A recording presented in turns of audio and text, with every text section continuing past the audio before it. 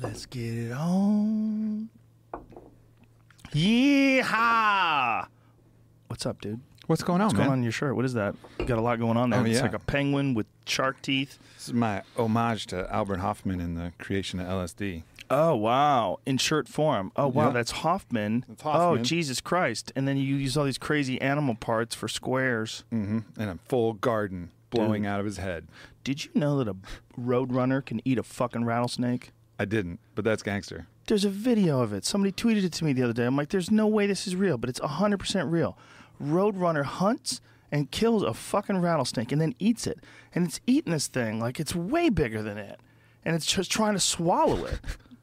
Like, you have no idea how gangster Maybe birds that are. roadrunner identifies as a pterodactyl. Maybe he does. Check this out. Watch this. First of all, when you really get a good I mean, you look at him from a distance. You little bird, you're little. I'm not worried about you. But when you look at him like close up like this in this high resolution photography, you realize like how fucking predatory these birds are. Like, look, that the snake takes a lunge at him. He's like, nah, bitch, not today. Snap! Gets him right on top of the fucking head. And look how he does him in. He smashes his head against the rocks, man. Yeah, when people discovered that dinosaurs were probably birds, that's even more terrifying. It's actually. 100%. I 100% believe it. Yeah. I've told you the story about my chickens, right? With the feeding the mice. Uh-huh. Dude, it's really, the whole thing is really bizarre because it just shows you how, like, people have these attachments to a certain species for no reason. Like, Steve Rinella talks about it with bears. He calls them charismatic megafauna.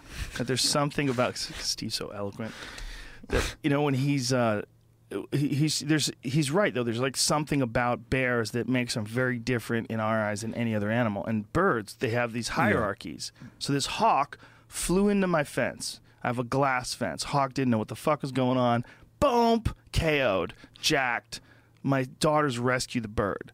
And then they go to the pet store and buy little pinkies, which are these little tiny mice. And they feed them to the hawk. Mm-hmm. So they feed this little tiny mouse. They decide that the mouse is not as important as the hawk. The hawk has to stay alive. Right. Fuck these little baby mice. So they feed the baby mice to the hawk. He eats all of them but one. My daughter wants to keep it. I say, you can't keep it. It's going to die. It needs, you know, it needs to have milk. I'll just feed it to the chickens. So there's a lot of hemming and hawing, a lot of crying. Everybody wants the mouse to stay alive after you just fed 30 of them to this fucking dinosaur. But it's a majestic hawk. It's a flying monster. And so I bring it into the chicken coop. And I mean, I put that thing on the ground for not even 1/2 of 1 second, and they were tearing it apart and running around with it. It was they're monsters. Yeah. That roadrunner thing just confirms it. I have 100% new respect for birds now.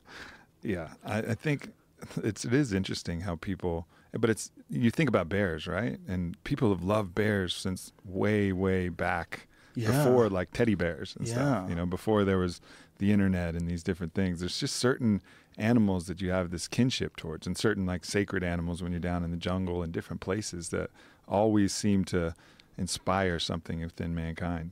Yeah, and I don't know why it is, but I think I just sort of accept it now. Like, I don't feel the same way about bears as I do about deer. Like, I think deer are wild and they're cool and I love that they exist, but I have a much more predatory feeling around them than I do around bears. Bears are like this weird thing. Mm-hmm. That you can eat them too? You know? Yeah. You know, it's just, it doesn't have the same feeling. And as an animal, there's this insane reality of what they are. This enormous, like, wild dog thing that can kill you. Mm-hmm. And some of them are just giants, just gigantic wild dog thing that can kill you. And we love them. I remember sitting obviously we were out there with the bears, just sitting there in the woods and watching them screw around. It's something different. For sure. At least, you know, especially too when they're kind of looking at you, like the connection of looking at the bear and the bear looking at you, I think is different. Yeah, it's different than when a deer looks at you. A deer looks at you like, what the fuck are you doing? You know, exactly. Like that's and the bear looks at you like, hey man. Yeah, that's what are you doing it here? is. That's it's what just it a is. different. It's like a different whole thought cycle. I sometimes think of thoughts like the small wheel and the big wheel. It's almost like bears are just on that slightly bigger wheel, like us. You know, that's what it is, right? That's got to be a big part of what it is. Like, we almost inherently recognize that they have a level of understanding that's above the ungulates. Mm-hmm. You know, like there's something about those omnivores. There's like a level, especially them. There's a level of understanding. But at the end of the day, like if you see how they behave, like that's the thing, especially about grizzly bears that I got out of that Grizzly Man movie, is they're so almost robotic in their predatory drive and their drive to survive, their survival drive. Yeah. They're just moving around looking for stuff to eat all the time. Yeah. They're so big. You have to eat so much when you're that big.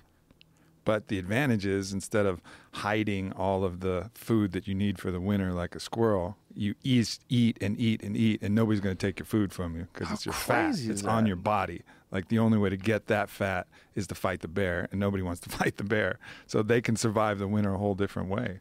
It's just a cool way to approach it. But a bizarre way. It's so fascinating when you see all the different methods that nature's figured out to sort of overcome the obstacles that the environment can throw at you. It's animals that can survive. I was in the ocean recently. We're snorkeling, and I'm looking around at all these turtles and all these fish, and I'm like, they live here.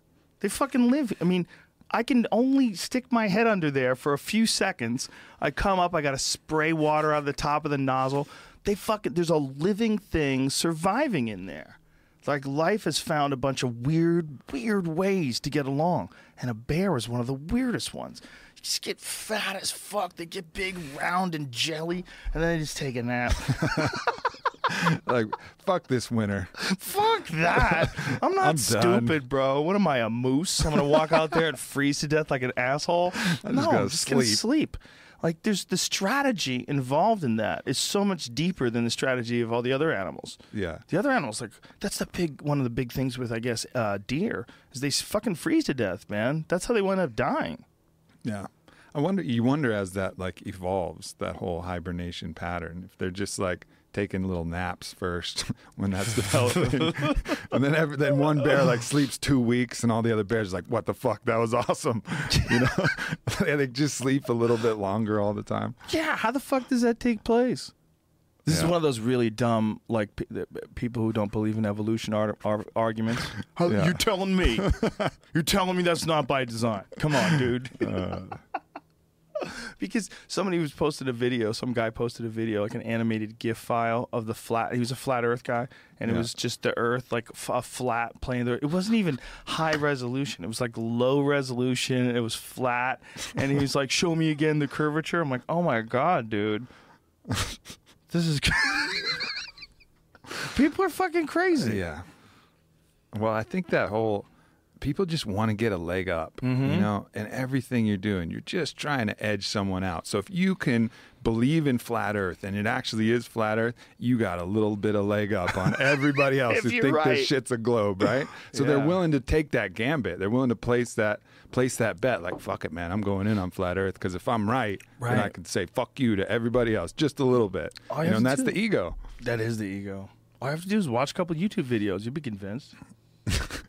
If you don't do anything else other than that, like, that's the thing. It's like Jordan Peterson talking about how we could all become a Nazi guard. Like, we could all believe in flat Earth if we just stretched our mind a little bit and then a little bit more. Yeah, I mean, maybe all is the wrong word for Nazi guard or flat Earth, but I think they could get a lot of us.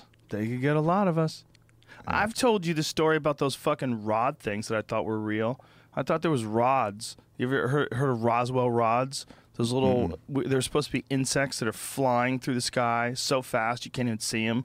And the only way to pick them up is video cameras. The only way to actually see them. So they would find them on these videos. Like, oh my God, we didn't even notice this at the time. And they decided that there was these gigantic things that could be, you know, who knows how many feet long. And they're like jellyfish. And they fly through the air at like fucking light speed. Yeah. It's so stupid. It turns out what it was is just an artifact. When you film things, when you film things with shitty old cameras, and when they have new cameras, see, that's the rod. See that thing that looks like a twig? That's what they look like. And some of them you see like way up in the sky. Some of them, it's just a bug that's flying so fast that the camera can't pick it up right. So the camera makes it look like that last one, Jamie. Yeah, look at that. See how it looks like it's almost like a jellyfish weaving through the air? It's just a video artifact. Or like a bat with a vapor trail. That's really what it looks like to me. Yeah, it does. That's in that one, because that one's in front of the tree. But sometimes you see them in the sky, so you don't have a site of reference. Yeah. You know, you don't have like... That one's interesting because it's in front of the tree. Like the tree is just only, you know, a few yards away. You can tell. And if that rod thing's right in front of the tree, you can get a guesstimate on how big it is. But a lot of the videos of them, they had them in the sky, you know, just flying in the sky. They're like, it's 16 feet long. It's flying the speed of light. I was in Sedona just having lunch, and Sedona is a place where there's some cool shit, and then there's a lot of wacky new age shit there. And I was listening to this guy just talk about orbs, right? Like these orbs that he was able to capture. I've seen those on film. And I've had orbs in photos and stuff. All it is, it's the lens flare effect that creates like, I'm not like super into the science of it, but I know that I can reproduce it. If I create a lens flare in the thing, there's going to be an orb somewhere in the picture, right? Right. So, but the way they were describing it is like this one, if you go out at the right time at dawn in this special place, there will be orbs on the ground. It's like where they gather. I'm like, no, bitch, it's the sun coming up. And every time it creates a lens flare in your camera. You know, it's... I would love it if it was that, though. Why is such a party pooper? Wouldn't it be amazing if, like, you could find balls of light through around you, like little, like, organisms or life forms, and, like, if you were more loving, they surrounded you, and you just had to take a picture of people and tell whether or not, oh, my God, this dude's awesome. Like Look. the seeds from AWA. Just kind of like floating around. And all of a sudden, when you're really in the zone, they're all just floating all around you. Yeah. It'd be amazing. I would deal with that if the only way to see it was a camera. Right? Yeah. I'll tell you, man, Eddie Bravo had one picture once. It was Eddie Bravo with a bunch of orbs around him, and he had his hands open like this, and the biggest orb was in his hands. And I said, damn. Imagine if we're all just super skeptical and we're ignoring something. What if they're fucking real? Oh, it's just a camera artifact. It's reproducible. You can go back. Okay. Are you sure? Well, it's kind of like once you've done enough ayahuasca and done enough DMT, though, then you open yourself up to the possibility that there are things potentially outside of our ability to perceive them. That's Eddie right there. Like, look. It's like he's holding it. It's like he got high enough to see it before Meanwhile, it happened. His girlfriend's spitting on the camera. Trying to get some orbs going. Like, could you recreate orbs with spit? But look, if you were going to believe in orbs, that would be, shit, that'd be the one that I'd go with. He's holding it. He's got it in his hand. You can see it. It's clearly balancing in his center, his love. It would be the shit if it was real. It's like all these things would be the shit if they were real. Like there's some UFO videos over Turkey, and I saw it. I didn't even click on it. That's how blasé I've gotten about the UFO ordeals. I don't believe you anymore. I'm not clicking on it. Yeah. But I would love it if it was real. Well, that's the weird thing about real, right? You know, it's like when you go see something with such a vivid imagination, like especially in like the psychedelic space, you see something, and then there's that debate, like, is that real? Right. And then if enough people have seen it or enough people believe in it, like dragons, for example, like, are they real or not? Well, they're clearly not in the 3D space, but everybody knows and has emotional reactions to this one being, and they come to you in vision. And so what is that? Is the dragon real? Well, what's your definition of real? You know, like, is it the collection of an idea in your brain, all of the lights gathering around that you can share and reproduce, and then that thing comes through like an archetype into your brain? Like, is that what you think dragons are? You think they're archetypes? I mean, there's so many of them, right? There's the Chinese dragon, the Japanese dragon, the Gothic dragon. You know, there's the medieval look dragon. How many different ones are there? Tons of dragons. If you had to guess. Infinite dragons. Slight variations on the dragons. That's the thing. It's like it is an archetypal being. I've seen them. They've come to me many, many times, always. And it seems to be they're the being of ultimate power, like a being of supreme power. And that's the archetype that it recommends. There's no animal in the animal hierarchy that trumps the dragon. Right. He shows up, everybody shuts the fuck up. Exactly. If he comes flying in with fire coming out of his face, everybody just settles down. Yeah. A giant flying lizard that can blow fire. Yeah. So it represents that kind of power. My tattoo artist actually had a cool thing. He's like, I never tattoo a dragon snarling because no dragon would ever need to snarl. Like, there's nothing there's nothing a dragon would ever roar at. I gotta check my dragon. It's kind of snarling. You know, because it is that being of fucking supreme power. It's a strange thing that there's so many different cultures that have sort of captured that. And you got to wonder, how many different things are we missing from the fossil record? You know, and we know if birds exist, Who knows how many things existed that we just haven't found yet? It's entirely possible that some weird fucking lizard existed at some part of the world and people could see it. You know, some weird snake thing that walked, and then the legend spread of that, and then people saw a bunch of different giant lizards. Like if you saw a Komodo dragon, if you were just wandering through the jungle and you saw a full-size Komodo dragon and it had its mouth open, you would for sure think you were in the presence of a demon. If you ran away from that, right, no cameras, right? No cameras. You got to take things from your imagination and draw them for people. What are you going to draw? You're going to draw a goddamn demon. Yeah. A hissing giant lizard with saliva coated in botulism. Those are horrible monsters, man. Those are fucking ruthless, predatory lizards, giant lizards. And you would draw them. They'd have wings. I mean, if you were just a primitive person, you ran into one of those things. If you ran into a Nile crocodile, Jesus Christ. I put a video up of one jacking a vulture. Did you see that shit? This vulture fucked up and got too close to this lake. They jack everything except for the hippo. Dude. Don't see the crocodiles jacking the hippo. No, Hippos they are stay the ultimate clean. jackers. They stay clean. Look how he gets them. Look at this. He's just boom, bitch, just out of nowhere. Get the fuck out of here. Chicken. Boom. Give me that chicken. Just jumps right back in there with him. Oh, right under the water. What a creepy animal. Lives in this place where you can't see it at all. It's brown water. Fucking brown water. And they can hide in 3 feet of that shit for like hours. They don't have to come up. And they just hear the vibrations. They know where you are. And they just jump up and jack you. Woof. I think so much of the way that we developed was to try and avoid that situation. Fuck yeah. Our soft bodies, you know, all of this brain activity that we have, so much of it you have to credit towards avoiding that exact fucking monster. Yeah. Well, hence the stereotypes that the stronger the person, the dumber the person. You know? Like, if you have time to make all that muscle, bitch, you ain't got time to read any books. You're not learning. That soft dude over there, he's going to save us. That dude's over there doing physics and shit, trying to figure out how to make swords. Your bench press will not help the asteroid collision. Yeah, that's going to be a big one. That was the creepiest podcast we did last week. For sure. Graham Hancock and Randall Carlson freaked me the fuck out again. It's too easy to not think. It's too easy to just not think about the variables. It's too easy to not pay attention to the fact that we really are just a species that's clinging to a spaceship without a roof. That we're just clinging to this circular orb as it spins 1,000 miles an hour and hurls through infinity. We're just hanging out on it. And we don't want to think about it. It's too crazy. Yeah, the depressing part of that whole cataclysmic particularly is we got all these fucking nuclear reactors everywhere. So like one goes off and then those things get all disrupted. And then the nuclear radiation is the big issue that you have to worry about, right? Did you see what they did to Chernobyl? Mm-mm. They created a dome that's 2 football fields long. It's gigantic. And they're going to encase the entire enclosure. Just plop the Astrodome of lead on there. Yeah, that's what it looks like. Yeah. It's huge. It's a crazy engineering undertaking. If you look at it, you go, what? Like, you just have to imagine, like, what kind of resources and how many brains were involved. Look at this thing. They're going to lift this fucking thing over the dome. It's this enormous. They have these designs for it. They show the fully completed thing. Fully completed. What does it say there? 30 countries are involved in this?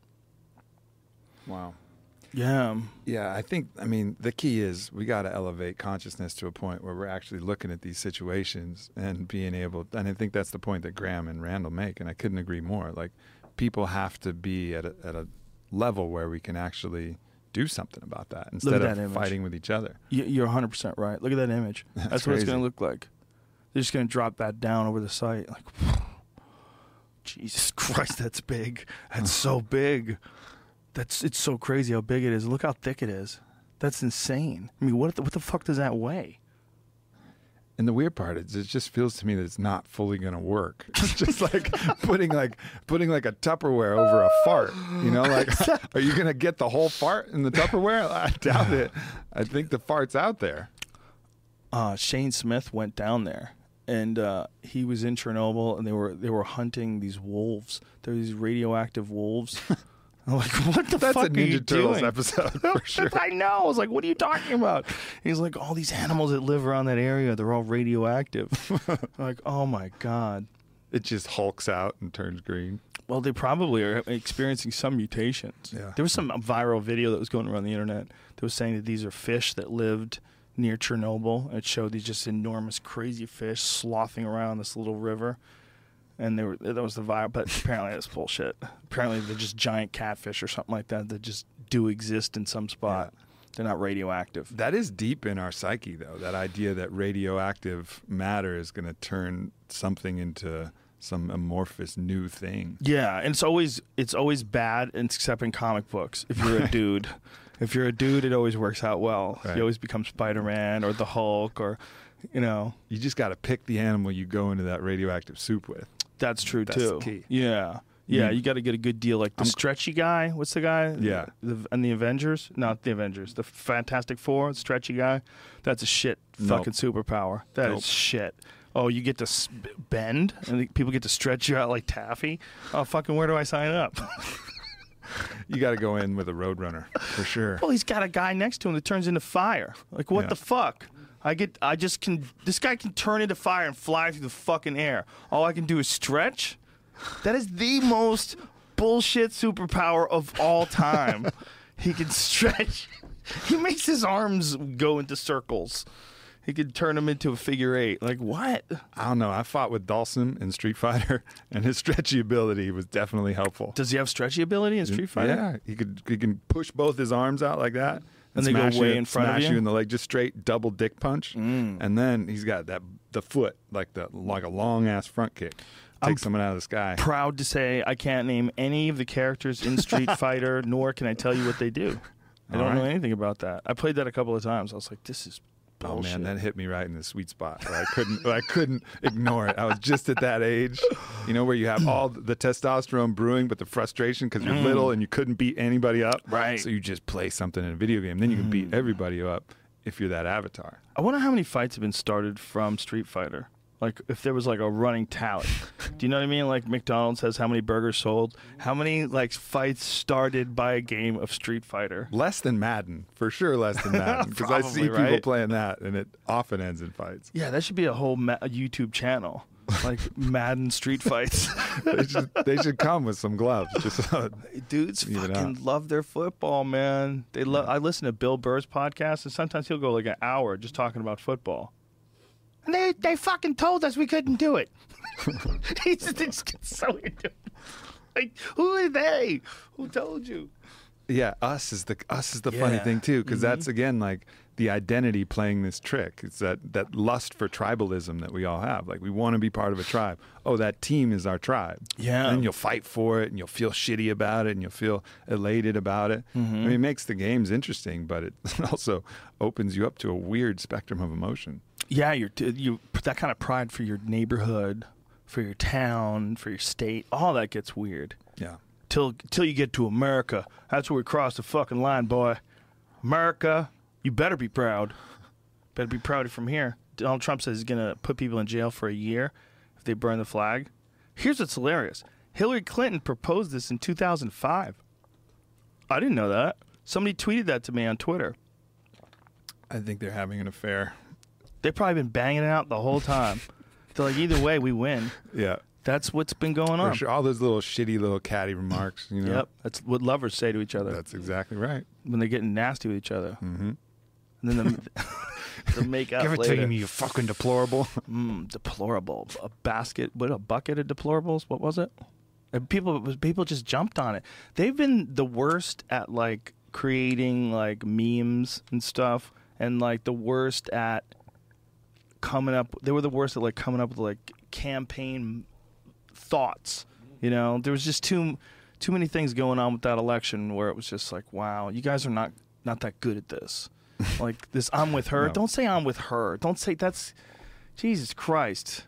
Like, how obvious are we making it that we're just voting for a chick? Like, how obvious? Right. Well, it's more than that. It's more than that. Man, everything is getting squirrely. And I think one of the most brilliant parts of Jordan Peterson's podcast yesterday was that he identified in his mind, and I tend to agree with him, that one of the reasons why things are getting so squirrely is we've removed the metaphysical underpinnings behind our understandings of everything. Yeah. And so like all of this social justice and all these pronouns, I think a lot of that is that we've removed the metaphysical understanding of self. And so if you really don't understand who yourself is, then you really can't have self-love, self-worth, self-confidence, because it's all built on something else. And that surrogate for self that they create is identity. Mm-hmm. Who you are, what pronoun you are, what tribe you identify with, what you do, what your race is. And then all of these parts of identity, which really have absolutely nothing to do with self in the metaphysical sense, become the thing that you defend. You defend that thing as if it is yourself, but it's not. And I think that's, one of the paths that I've taken is to understand those metaphysical underpinnings, like understand what the self is rather than just trying to work on self-worth and self-confidence and self-love. Well, you got to fucking first understand the self. Yeah, he was a deep dude, man. The stuff that he was saying about religion, about the need for this understanding of good and evil, and then how it plays out, and to stay on that balance of good and evil, and to live, what he was talking about, a true life. Really fascinating, because it was one of those things where he's thinking at an extremely high level. And so when you're following him, you have to be sure am I following him? I'm really getting what he's saying here? Because he's talking about being someone who hates ideologies, but he's a very religious man. I think really the most confusing part of what he was saying was the use of the word religion. Mm-hmm. Because a little bit like Daniele in his book, Create Your Own Religion, he's clearly created his variation of religion that allows him to use that word. But for most people, the colloquial understanding of religion is much, much different. And I think it was confusing. I think he would probably benefit from maybe, looking at that word and seeing if it's conveying what he actually means. But I think you're right, but I think I understood what he was saying, and I think he definitely understood what he was saying. The problem is, he's looking at it in terms of that these archetypal stories are integral to being a human. 100%. And that they've been a part of our life for so long that this recent jettisoning that our society has taken away from it. We've sort of launched ourselves away and become more and more cynical about our roots and our understanding of who we are in this world and like what is important and what is bullshit, and that's all great. I think that's super important, and that's what human beings are here for. We're here to be curious. But one of the things that I think people really do really well with is structure. And when people don't have a structure, like a reason to behave in an ethical and kind way, or a better to strive for, they struggle without a structure. And without truth as the bedrock. Like truth forms the bedrock, and I think that's what he really meant about these religious truths as compared to scientific truths. These true understandings that form the bedrock that you can build everything else off of. Like, again, going back to self. Like, what is the self? Well, when you look deeper and deeper, it's nothing but, the embodied consciousness, the consciousness within us. And then when you understand that you're consciousness, then you can ditch all of these other things that you're trying to pile on top of and make it so important, like all of these identity things. But you have to get to at least where my metaphysical understanding is, that the self is consciousness embodied in this awesome meat vehicle we get to play around with and experience life and interact with each other and taste things and fight things and fuck things. Like, it's amazing. Whoa. But ultimately, Jesus. We're just that spark of consciousness. Yeah, who the fuck knows? Yeah. But what he was saying was cool. Because what he was saying, it was, when Peterson was talking about it, it was in this different level of understanding, I think. And he's so incredibly well-read. No doubt. I really like what he was saying, too, about, how, and one of the metaphysical understandings that I have, I mean, I think you arrive at it from different ways. I think religion can obviously be a great vehicle to help you arrive at that. You can do it through philosophy. You can do it through experience. And I've kind of gone mostly through that experience route with the different plant medicines and things. And you arrive at these different truths, and that idea that you reconcile the darkness within you, that thing inside yourself that is inherently has all the capacity for evil. That was brought to me in a psychedelic experience where I was going in, and I realized that I myself was all the darkness and all the light. I was good and bad arrayed on a spectrum, and was capable of doing every good thing and every bad thing. And it was the most horrifying experience I've ever had. Like recognizing that I was all of those things, but the only thing that decided who I was choice. And then that choice was enough. But you had to first reconcile the capability of being everything before you can layer on that element of, all right, I am everything, but I choose to be this. I choose truth. I choose love. I choose to have faith against the fear. And that's ultimately then who you are. But going down into those subterranean depths and realizing that we all have fucked up thoughts. We're all a little bit off here or there. And I think it's super important to reconcile. Just like watching that fucking Roadrunner jack that snake, we're animals. We're living organisms. And we're living organisms that are aware of this crazy sea of genes that we live in.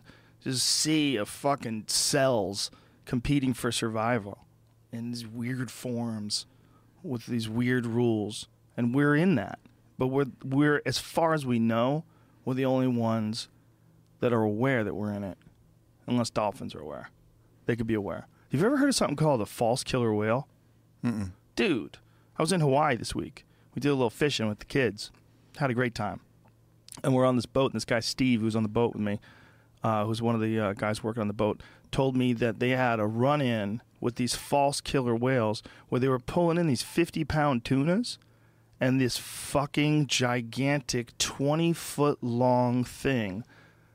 That thing. You ever seen one of those? No. What the fuck, dude? How did I not know that existed? This crazy-looking weird whale thing with giant-ass teeth, and they call them false killer whales. I don't know. I guess it's like some sort of a dolphin subspecies or something.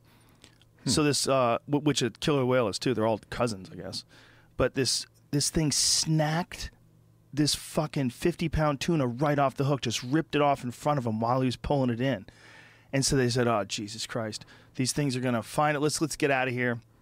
We'll go somewhere else." They went 5 miles away. These fucking things followed them 5 miles and jacked 2 more fish. Wow. Wild world out there. This weekend, I had a porpoise steal a tuna from me. We were catching these little amberjack tunas. They're not that big. Like a big one is like 20 pounds. It's like as big as they get.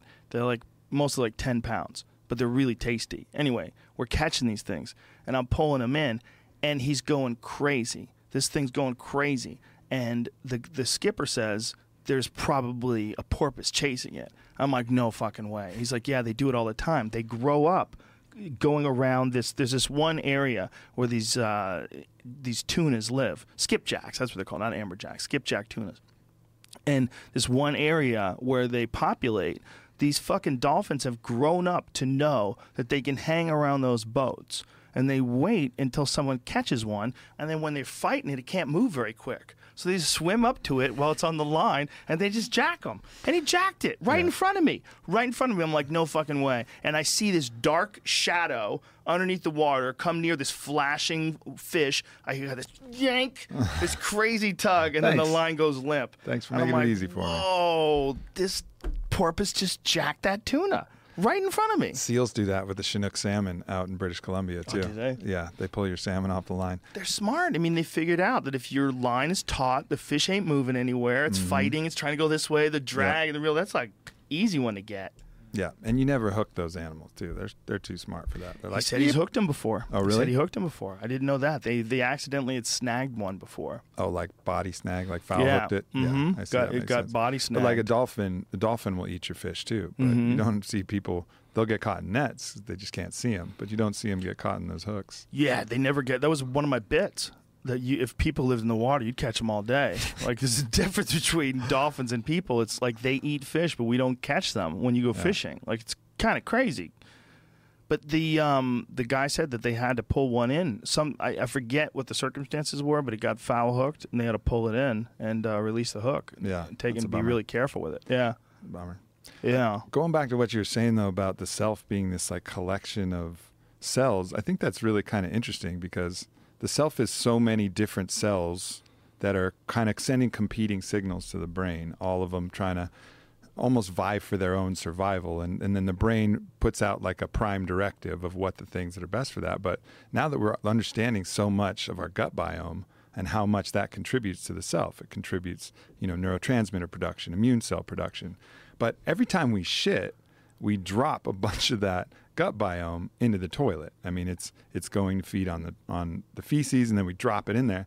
So it's like our self is changing, every time we take a dump. Like that collection of things that we call self, which are some pathogenic organisms, some helpful organisms, some skin cells. All of it's contributing to self. All of it's contributing messages to the brain, and it's changing it all the time. And I think that's why people, when they go looking for the self, it's so squirrely, because what is the self? I mean, it changes every single day. You're a different self when you're angry or happy or mad or in love, as when you're inspired, or after a workout, you're a different self than when you start. We're just this amalgamation, but it's almost an ideology of self to call it one thing and to call it, oh, this is me. Yeah. We're just a lot more nebulous than that. And that's why people get confused and they want to cling to something concrete, an ideology. Self, here I am. Well, you got a vague idea of who you are. Yeah. Like you kind of know, a neighborhood. I've been down this road. I know this road. But, you could go down a bad road one day, go down the someone towed your car and they weren't supposed to road. And you're like, oh, I don't even know this dude. Totally. There's weird parts of you that come out in weird altercations or weird moments of vulnerability. And you go, wow, I didn't even know that person was in there. Yeah. Like just looking at, even as much as I think about it, I'll still get stuck in weird self-land. Like this past Saturday, I don't know what it was, all the Thanksgiving, from like noon to 7 p.m. on Saturday, I was a cunt. I was the worst. I was the worst. I mean, I didn't even want to hang out with myself. And then I just, at some point, at like around 7 o'clock, I was like, oh my God, like what is going on? Were you, did you eat too much shitty food? Maybe. Yeah. I don't know what it is. I don't want to make excuses. I just, it was my male menstrual cycle moment. You were just, what way? Were you like short with people? Were you just like, you just didn't want to be around people? Everything was like such a big deal. It's not a big deal. Like whatever little thing came up was like a life-ending, life-shattering thing. And it was this weird understanding, and then it lifted like a fog, like just like when the clouds move and the sun pierces through, and I was like, what the hell was that? It's like, so that self is a slightly different self than, the self that came after it, the self that's here now, the self on a cup of coffee versus that. And so I think, we try to oversimplify that when really we're so much more than what we are. And there aren't boundaries. This idea that you can contain everything. This is me. This is not me. I think really doesn't make a lot of sense, but there's got to be gaps. some techniques to making yourself more positive all the time. Like I think that's one of the things about the Wim Hof breathing that I really like, is that when you're doing any kind of breathing exercise, I think even the beginning of Bikram yoga, when you do that crazy breathing, when you breathe and then and your neck goes back, I think what that really makes you do is concentrate on the moment, and it releases excess tension to the point where you have a better ability to be yourself. Mm-hmm. Totally. I think there's a lot of burdens that we don't recognize that cling to us, and we're carrying them around, and we don't realize it until we get them free.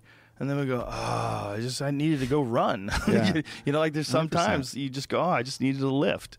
I need to do something. Now nothing's bothering me. Like the same world exists, but 45 minutes of rigorous exercise and you don't give a fuck about it anymore. Yeah. And this thing that was this overwhelming moment in your life, like it's all a matter of perspective. Mm-hmm.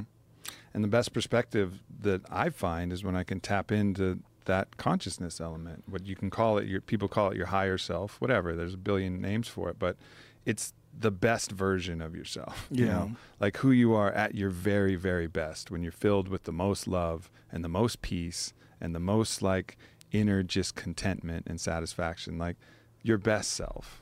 And then when you can find ways to access that, I think absolutely right. Yoga, breathing, flotation, nature, flow state, all of these ways are ways to tap into that best self, which is usually, anchored in the present moment and is you at your very best. And from that vantage point, you see the obstacles laid out in front of you, and maybe they don't go away, but maybe you can look at them, as you should, like an advantage, an opportunity to grow stronger, Yeah, just perspective. I think I think all those things, including marijuana and a lot of other psychedelic compounds, they're perspective enhancers. Yeah. And I think that's what they're here for. We equate them with the negative aspects we know that some drugs have on people, so we know that, sometimes they can be bad. But I feel that same way about religion, and I feel that same way about government. I feel that same way about a lot of things. Just because certain aspects of it are fucked, it doesn't mean it doesn't have some massive benefits for us. Like, even, look, you could call it, like, religion in a lot of ways is like Bill Cosby, okay? Because Bill Cosby did some horrible shit, most likely, right? But he made a lot of fucking people laugh. Yeah. Right? There's a lot of people. If you looked Yeah. at the number of victims versus the number of people that benefited from it, you'd go, wow, what a complex situation this is. You have this monster who also is doing amazing work. Yeah. Like, he's making people so happy everywhere, and he's enforcing this, like, really positive way of behaving and thinking for people. Like, you could never imagine yourself swearing around Bill Cosby. He was this upstanding PhD guy. I think in a lot of the ways that's the same way about religion. Like, if it wasn't for religion, and I'm not an advocate of religion currently, like to use it currently in the same form that everybody's using it, but I'm just saying, if you looked at like humankind as a whole, if it wasn't for believing that we had these crazy rules, then we had to do good, otherwise the deity would come and strike us down. If it wasn't like the literal fear of God that kept people from just raping and pillaging and doing whatever the fuck they wanted to, who knows how much longer it would have taken us to get to the place where you can fight over gender pronouns. Yeah. Right? It's almost like a system that may at some point have been necessary. Yeah. We don't know the people. We weren't around the people 3,000 years ago. We don't know what they would have done without the threat and that fear of God, because there was no DNA evidence. There was no, inspectors and detectives. So maybe it was necessary. But clearly now the dogma that's surrounding it is an impediment to our happiness, an impediment to, the better truths that are going to hopefully make this world a more positive place for everybody. Well, I think you nailed it when you said like a program, because I think that's really what it is. It's almost like a program that human beings sort of manifested to travel to the next stage of development. Mm-hmm. Like, look, we're just not going to get here tooth, fang, and claw. It ain't going to work, boys, okay? We got agriculture, but we're still behaving like monsters. And they had to just figure out things to worship, things to love, things to cherish, things to believe in, and then they pass these things down as like this higher daddy thing. Because that's what it is, man. The problem is a couple people got it, saw that, jacked it, and then manipulated it for their own power. And then to talk Ronald to Reagan God came along. Yeah, exactly. I mean, that whole move of, all right, you can't talk to God. To talk to God, you got to come see me, and you got to build me a big house, and you got to pay me every year. And then I'll translate that message, to the divine on your behalf. Thank you very much. My favorite version of that is, you ever see the dude who took pictures of himself in heaven? No. That's awesome. He went to heaven, pastor. He came back. He had a suit on and a white background, and he said he was in heaven. And he took photos and he put them up on Instagram. Hell yeah.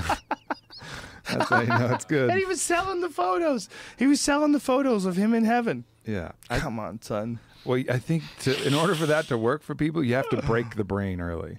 And I think you break the brain by saying something like fear God. Look at this. Amazing. I thought it was all white, man. Why does it have like a rainbow hue to it? Is that the same photo?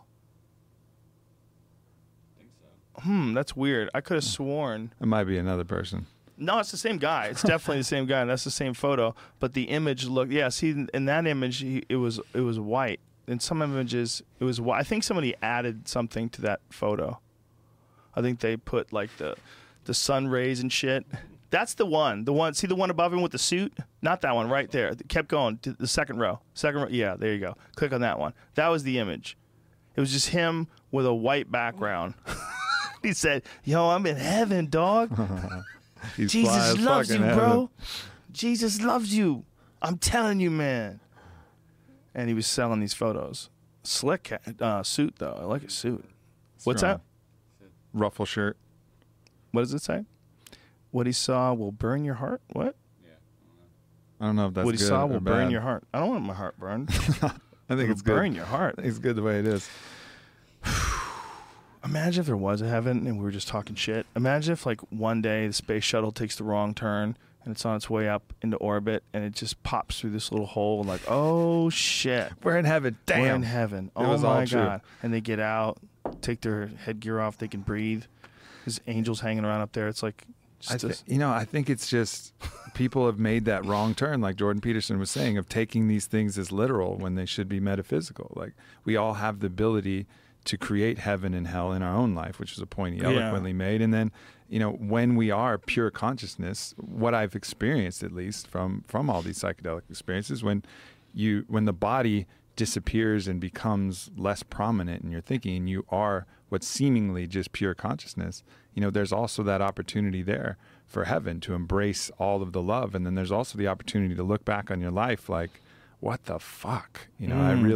I made these choices that hurt these people. And that is this almost hell, so hell and heaven is, again, as above, so below. It's just a mental state, and that could be the very same mental state that we go across. But instead we tried to make it concrete. We tried to, Salvador Bosch, tried to create all of these horrible things of things biting you and burning you and eviscerating your genitals and prying you apart, when all of that is really a metaphor for what's happening in your mind, not an actual place.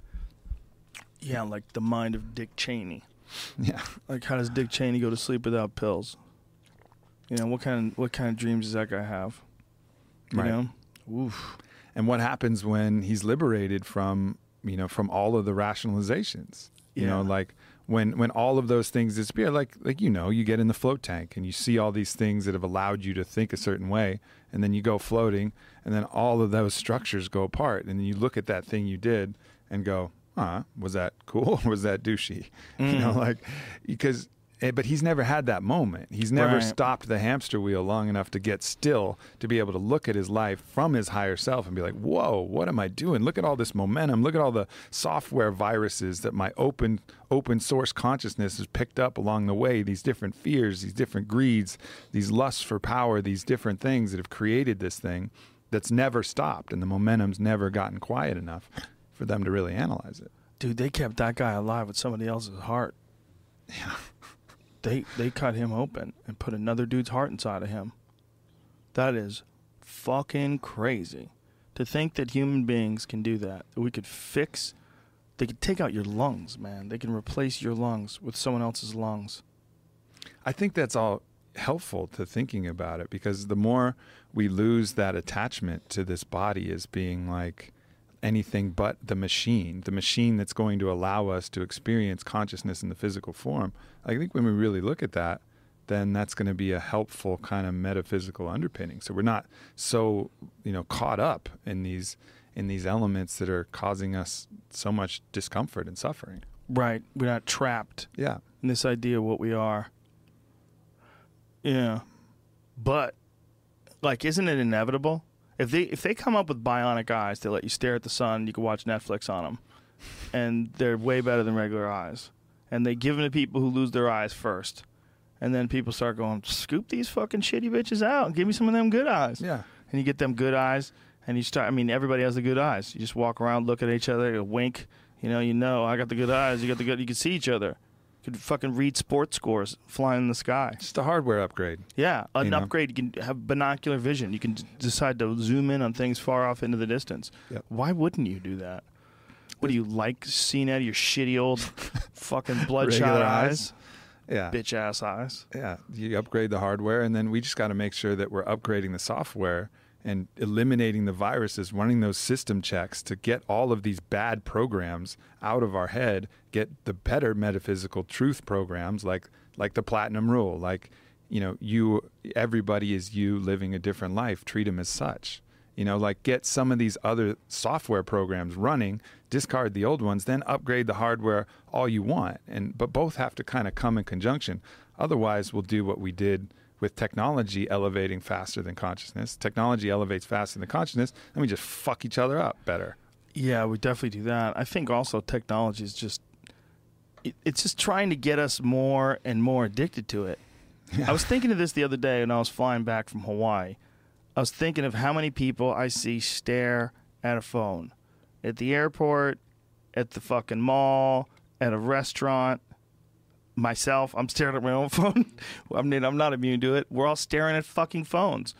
And I'm like, if I was a pilgrim, if you you went back in a time machine, you grabbed a pilgrim, and you dragged them to 2016, and you said, what are you seeing? They'd be like, my God, they're all prisoners to the looking glass. They've been captured. It's like they're under a spell. They're under a spell. They stare at a fucking glass screen first thing in the morning. They check their email. They go to work. They stare at a screen. They look at their navigation system while they're fucking driving to work. They get home. They watch TV before they go to bed. They check their email again. They're just staring at fucking screens. They're living their lives through screens. I would think the looking glass, it's captivated them. I would think they were under the spell of glass. Like there was something about something behind. They're not moving. They're just sitting there in front of this fucking thing all day. There's almost no movement. Almost all the time, you're in front of a screen, you're just sitting there. Yeah. If you saw that and you had no idea what the fuck a television was or a phone, you were just a person from another time period, and you said, what do you think's going on? Like, well, these fucking people are under a spell. They're clearly under a spell. Like, it's giving them something, yeah, but that's what a spell is. I mean, when the hypnotic dancer dances in front of you, and then all of a sudden you don't even know where you are anymore, it's because you're looking at something cool. You're at the strip club when that happens, exactly. By the way. There you go. Don't know where you are. Yeah, you ate the edible that Joey Diaz gave you that was mislabeled on purpose.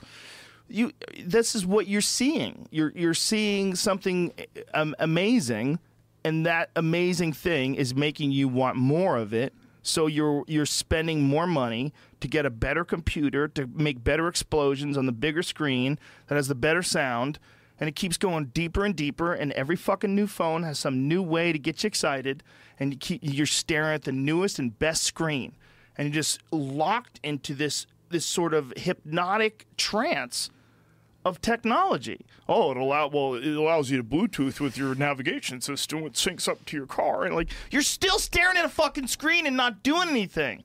Yeah. Doesn't matter what's happening. The same effect is taking place. You're staring at a screen. I think what's interesting to me is I think we're in this intermediary stage where we're watching this rapid advancement and things are getting more and more interesting. But I think there's going to be a tipping point where technology is so ubiquitous that it'll kind of settle into our lives in a better way. And maybe some people will get completely lost, but I think a lot of us are already reaching that point where it's almost too much, and it's forcing us to make our own boundaries, put our phone down. You know, this idea of put your phone away on this retreat. There's no phones here. We're starting to develop the counter reaction to it, but it has to get to the point of ridiculous in order for us to have this kind of counter reaction. I think that's the way it's going. I think that's like using them Fred Flintstone's brakes on a Formula One car. Good luck. We're going to put our phone away for a whole hour. Right. You know? It's just sitting there in your bag calling you, Aubrey, come touch us again. My precious. Yeah. My precious. The only hope that I have for that philosophy I was espousing is I thought of something at Burning Man. And at Burning Man. Oh, shit. At Burning Man, it's so much shit. Like you can't even fathom how many lit up, amazingly beautiful, fire breathing art creations, dancing people, half naked people, fully naked people, orgy tents, this crazy amalgamation. I mean, I was in this like Thunderdome. They rebuilt the Thunderdome basically, and they had people on bungee cords, and two topless chicks were smashing into each other on bungee cords, beating each other with foam sabers as like house music played behind, and a fucking fire-breathing dragon car like rode by breathing fire. Like that is ridiculous. Sounds awesome. It's ridiculous. Yeah. But after you've been there for a while, like you realize the times that you enjoy the most are getting high with your homies in the RV. You know, like that's the absolute best time you have at Burning Man. And those like just laughing and hanging, drinking a beer in the RV. Don't you think that's enhanced though by the chaotic environment and the fact that you have this crazy feeling like, wow, we're here. We're here. For sure. Because that's kind of what goes on at a place like that, right? It's like, wow, we're here. Yeah. Yeah, all of it contributes, but then just realizing like we can do that RV moment anywhere. Like you don't need to be in Burning Man. That is the most special shit. Like the most special shit is the simple shit. So you can take all this technology, does all this awesome stuff, but it's never going to beat like that hike or that time you're hanging and playing with your kids or that time you went fishing or that time. It's never going to beat that. Right. So, and you start to realize that when it gets to the ridiculous. It's just when it's on this kind of intermediary level that it's hard for us to figure out, I think. Yeah. Well, I think the only way to truly appreciate the natural world, to truly appreciate the wonders of the natural world is to be engaged in it separate of the electronic world. Like if you're on some crazy hike, but you're also staring at your phone the entire time you're walking, you're just not going to get the whole feel. Like if you're hiking in Yosemite and some of those incredible views and vistas, and you're traveling around these amazing nature, just like you're not going to really take that in if you're looking at your phone all the time or thinking about what picture you're going to take. You're doing a bunch of selfies. Because you're inherently, there's nothing about the phone that is in the present moment unless something is immediately popping up, right? Like it's all about the past, how I look, if the future, what am I going to post, what's going to come. So it takes you out of the present moment. And I think present moment is really the only pleasurable state that we have on the planet is when you're present. It's those fucking screens, man. Calling you, come look at me. Selfie time. It's selfie time. And your ego is just preening. Yeah, look at all the likes. I have 5,000 likes for my ass. 5,000 likes. Yeah, you put filters on shit and you want to get that angle perfect. Gotta get those. It's so seductive, though. I mean, even before there was, these phones and selfies, there was paintings, and then there was just your appearance in general. So people would get seduced by them, their reflection in the mirror and looking pretty, and then all the way back, maybe even before there was mirrors, there was that time in the brook, and that's where you get that the myth of Narcissus, who just couldn't stop looking at his reflection in the waters of the stream, and that was like the original point of. You start looking at yourself not as self, separating yourself from self. You'll never be in the present moment. You'll always be looking at yourself, judging yourself, and that's a game you can never fucking win. You're not going to win that one, bitch. No. How much do you think it cost back in the day to get your portrait painted? Like if you got your portrait painted back in the Renaissance, you were a bad motherfucker, right? You had some cash, man. You sat there and looked regal with your best clothes while some dude just painted you. For how long? How long does that take? Well, they would pose for marble busts back even before then. Like you go back to the Roman and Greek times. That's insane. That is insane. I don't know how long that takes for you to get carved in marble. Yeah, that's insane.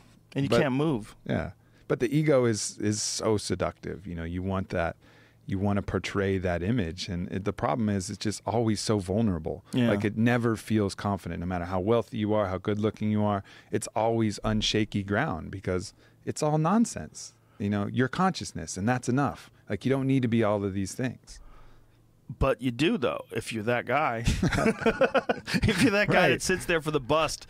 I mean, that's one of the things I was thinking when I was in Rome and I was going through the Vatican.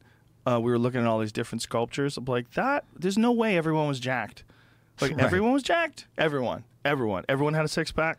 Everyone. But I thought it's so polite how they made everybody with a small dick, so nobody felt like... Do you know why they did that? So nobody felt like it was too small? No. Interestingly enough, I asked, of course, and the guy told me that in the Roman age, it was considered barbaric if you had a big penis. Like you weren't a person of culture or thought if you had a big penis. And whether he's correct or not, I'm not sure. Jamie, look that up, please.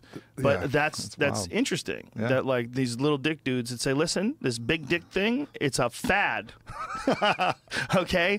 Don't get attached to it. They're all brutes and assholes, and that's why we're in this mess in the first place. It's all those big dicked assholes. You want a solid Roman Catholic government? You need a little dick dude with a six-pack, just jacked to the tits. Looks like GSP with a leaf over his dick. And the leaves were put over the dicks later. And a lot of the leaves, the like style of the leaf over the dick, or that like happened post-Constantine. Yeah, it happened later after some religious period. They just decided to stop looking at dicks. They're just like, what? This has been in front of us the whole time? Oh my goodness. I mean, it's really like that classic example of let's make something that we're not. Yeah. You know, let's make that bad. You know, that thing is bad. So that we don't have a big dick. But I mean, I think there were also the honest inclination. That guy's got a hog and a half, though. Look at that one. Is that the devil? Oh, he's a devil. Yeah, the demons always had giant dicks. You don't want that girl. That big dick demon. That monster. Yeah, that guy's got a hog. Put it away, Jamie. I'm tired of looking at it. It's just weird to think that they were struggling between, like, I guess a big dick represented virility, which represented conquest, which represented war, which represented strife, like all those big dick dudes just coming over the mountains, fucking big shaggy beards, swinging swords and shit. Brennus the Gaul. Yeah, we gotta stop this. Cutting himself and yelling in his bear skins on mushrooms as he's looking at a line of impenetrable shields. That guy. Yeah. Yeah, you don't want that guy and his giant dick. That guy probably had a hog. For sure. Just hair braided around it. Like Princess Leia's helmet on his balls. Yeah, I mean, if a girl tried to suck his dick, she's literally sucking on one of those cat posts. You know, it's just a hairy dick, hairy like what you imagine a buffalo dick would be like. All these just random hairs hanging off of the shaft of his dick. Just dreadlocked. Just barbarian dick. Yeah, he probably comes a bright white like toothpaste, just raw. Just catches the moonlight and glows. Yeah.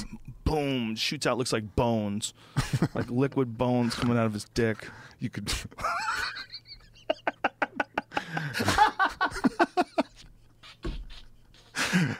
You can't have that guy around with his big dick. You need little dudes with six packs that look like they could go gay at any moment in time. Because they did. Yeah, every one of them was just ready to suck a cock. And conveniently, the dicks were small, so nobody gagged.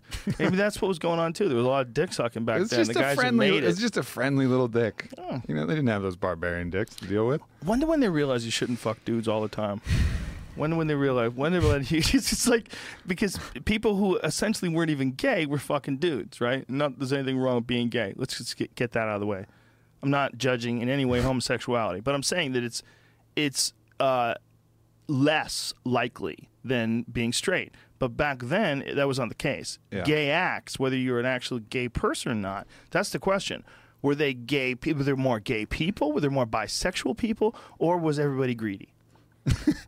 I think it's a combination. I think we're naturally a lot more bisexual than we act on because everybody's also naturally quite a bit homophobic, and that's part of it. But I also think they were fucking kids back then, and it was like they fucked everything. There was like the momentum of fucking kids. Like if you're a kid and you get fucked by a dude, like I think there's got to be a correlation there between, you know, having the desire to do the same thing. It's just like if your dad beats you, then you want to, you know, beat when you're a dad. It's the same kind of ingrained thing. And I think they just got this momentum of kid fucking, and then that probably contributed, along with just the open-mindedness and not being homophobic. Actually, they sometimes were homophobic against the people who would receive the dick, but the people who were supplying the dick, it was like prison. It's kind of like prison.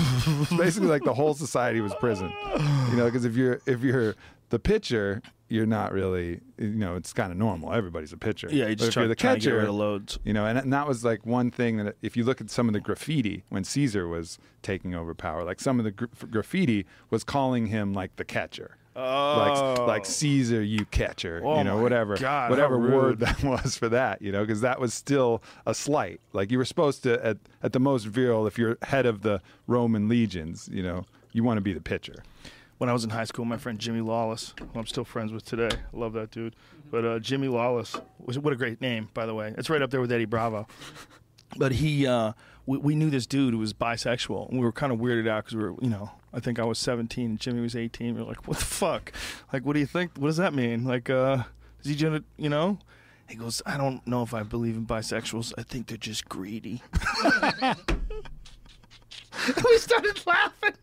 We started laughing so hard because he was only like half serious, but because I think they're just greedy. I'll never forget it. So it's like it's so burned in my head as a 17-year-old that laughed at everything. You know, I had a 17-year-old ridiculously stupid sense of humor. And to this day, if someone says bisexual, I just think of him going, they're just greedy. Well, it's just, I mean, humans have put their dick in everything. Anything. Fucking Whatever. Jacuzzis, couches, sheep, fleshlights, people, men, women, whatever. That's how we met. Yeah. Well, I think we should clarify. Aubrey and I met when he worked for the Fleshlight, if you didn't know. Yeah. Aubrey worked for a company that had a fake vagina. You'd have sex with a gelatinous fake. It was like some sort of a gelatin or something. Food source gelatin. You can't divulge family secrets, but it's that's how we met. People love to just get rid of cum. It makes you feel better. Yeah, and I think we got to just remove all of the fucking stigma about it. Like, I know it's the cum release mechanism for the pleasure monkey. And that was actually like that word was something that came to me actually my ayahuasca trip. But that's what we fucking are. We're pleasure monkeys. Like, we're here to soak in as much pleasure, laughter, feel all the things that you can fucking feel to your body, hit all of the pleasure buttons. Like, why would you have a pleasure button and not push it? It doesn't make any sense. Like, push all of your pleasure buttons. Let's feel what that feels like. Let's go through and finish this existence in the material form saying, like, man, you don't want to have that button. You're like, man, I heard that button was awesome, but I just never pushed it because I was afraid, and religion said this thing and this blah blah blah. Like, fucking push the pleasure buttons. Like, let's push it. Yeah, recognize that that's what we're here for, and stop stressing so much about it. Like, the idea that you should be guilty for your pleasure, like you don't deserve it. Like, you do. We still have the echoes of the Puritans that landed here and sort of tried to reestablish. I mean, what's really similar to a lot of other crazy religious ideologies' views on sex, like really rigid, restrictive sex practices, and that stuff stuck. It's hard to shake that shit off. It's hard to be grown adults like you are with your friends, like you are with your friends. You talk about sex, it's just sex. It's what people do. It feels, you don't say, oh, she wants sex, that dirty, dirty, demon-possessed woman. You go, yeah, look at her. She's hot. I bet she wants dick all day. Hot girls, like, that's probably like what's going on. When you look at Jennifer Lopez's ass, like that's the ass of a woman that probably enjoys a dick, right? You'd hope so. You'd hope so. It seems like yeah. There's some system there, right? Yeah. Like, it attracts them. She probably likes them. It's like a flower, and the bees land on it. The flower wants the bee. Yeah, exactly. It's a mutually... The more fragrant the flower, the more it's desiring mutually the bee. Beneficial relationship. But somewhere along the line, people decide to restrict it, and they really clamp down on it. And I think it was during the hard times. And I think... There's so much to the restriction on sex that I think also has to do with our worrying about people not being able to handle hard times if they come again. Like, there's a lot of people, I think, in this world, whether they're preppers or whether they're people that are just concerned about the future of the world, they're really worried that people are losing. And ironically, it's funny because the people that would be more restrictive when it comes to sex are usually the right-wingers. But the right-wingers are least concerned about environmental damage. They're more concerned about fiscal profits, like currently. And then the left wing would be much more concerned with environmental, but much less restrictive when it comes to sexuality. Like, the idea that you could just run around having sex with whoever you want and just experiencing pleasure and not committing to people and having a good time and smoking a little pot and drinking and dancing and just enjoying life, that's not good for commerce, right? That's not good for business. Right. That's not good. And so if you want people to embrace the same sort of level of materialism that you're going to need to make your bottom line go up every year, you got to stop these fucking hippies and their goddamn fucking dance out in the desert. Sure. So Burning Man bullshit out there, cutting back on our profits. You got to look at that motivation. You also got to look at the motivation of just control. Yeah. Like, you take something that someone is going to think about all the fucking time. All the time. And then make them guilty for that and make it a sin and make you the one who can absolve them of that sin. You got them fucking locked. Like, every single human on planet Earth is going to sin, and they're going to need you to rescue them from hellfire. Boom. It's like the ultimate fucking rear naked choke on the human psyche, right? Because no one's going to be able to stop themselves from having sexual urges and thoughts. And if your thoughts are a sin and you're the only one who can take it away from them, it's fucking the world's greatest con. The world's greatest con might be making prostitution illegal. Right? Like, how do they figure out a way? You can fuck anybody you want for free. Like, it's not like it's illegal to fuck. It's not like murder. Like, you just can't go around killing people. I don't care how much you pay. You can't go kill people. That's not what we do, okay? We're civilized. But you could just go get some coke, go to a bar, start doing shots with people. Next thing you know, you're banging people. You barely even know them, right? If you're some fucking wild person, you could just, if you're a girl especially, god damn, you could travel from place to place and give it away and just get dick anywhere you want, right? Well, that is okay. But if you go there and you actually exchange pieces of paper or coins, that's not good. Or bitcoins. What the fuck? Like, how is that possible? Man, Bitcoin prostitute. That's high level. I'm more interested, actually. High level. If I can pay for very high level. If I can pay for my sex act with a Bitcoin. Really smart girl, too. They show up. They just see things differently. I just think it's insane that you could pay people for massages. You could pay people to do your nails. You could get pedicures and manicures. And you could have people do all sorts of stuff to you. Wax you. And just don't massage your dick. It's crazy, and honestly, I think it's this special distinction that religion has given. And yeah, there's some consequences to sex. There's potential pregnancy, but we've mostly eradicated that. If you're really trying, at least if you're trying, you can eradicate that issue. And there's some diseases, so there's some consequences. I get it. It's a little different than a massage where you're less likely to get anything of Wear consequence. a condom, you filthy animal. But exactly. There's almost zero disease problems. But the amount of difference that people give that to, like you imagine your girl getting massage from a dude, and you're like, yeah, okay, but then he massages her vagina. Oh man, the stomach feels funny, and you want to puke, and you want to fight him, and you want to stab him in the throat for touching your girl's vagina. Pleasure. And you just think how wet she probably was. She couldn't believe how naughty this was. She's probably leaking down the side of her legs. Like, oh my gosh, she probably came immediately. As soon as his thumb just gently rubbed up against her asshole, she just, her toes spread out, her feet cramped up. Jesus! And everybody felt so naughty. Yep. Naughty. Terrible person. Terrible rule breaker. Violator of the trust.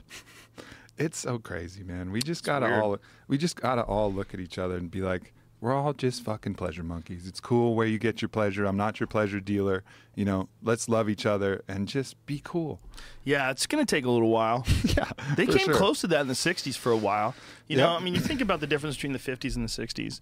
Think about like the people in the '50s were like locked down watching Hawaii Five-0 and shit. Well, actually, that was probably the '60s. Dragnet. That's what I was trying to think of.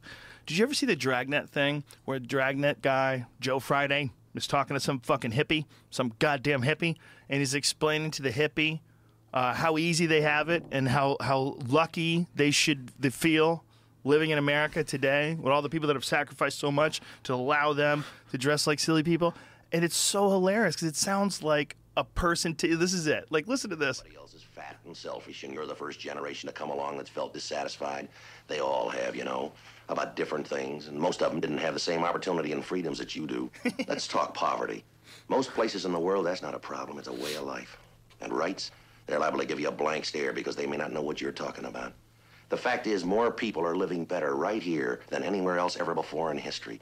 So don't expect us to roll over and play dead when you say you're dissatisfied. It's not perfect, but it's a great deal better than when we grew up. 100 men standing in the street dudes are hoping for dressed one job, impeccably. selling apples First on of the all, street Joe corner. Frida's in a That's one perfect, of the things we were I'm dissatisfied fucking about, and strictly you'll see that business much suit. anymore. And the dudes who he's talking down to look like they're the dudes in the back of the Jimi Hendrix band that nobody can tell you their name. Look at these dudes. I mean, there's like Jimi Hendrix and the dudes he was with. And I'm sure if you're a fucking heavy-duty music head, you're mad at me right now. I understand, but know this. I'm a giant Jimi Hendrix fan, obviously. Giant. I don't know who the fuck he toured with. I don't know who those dudes were.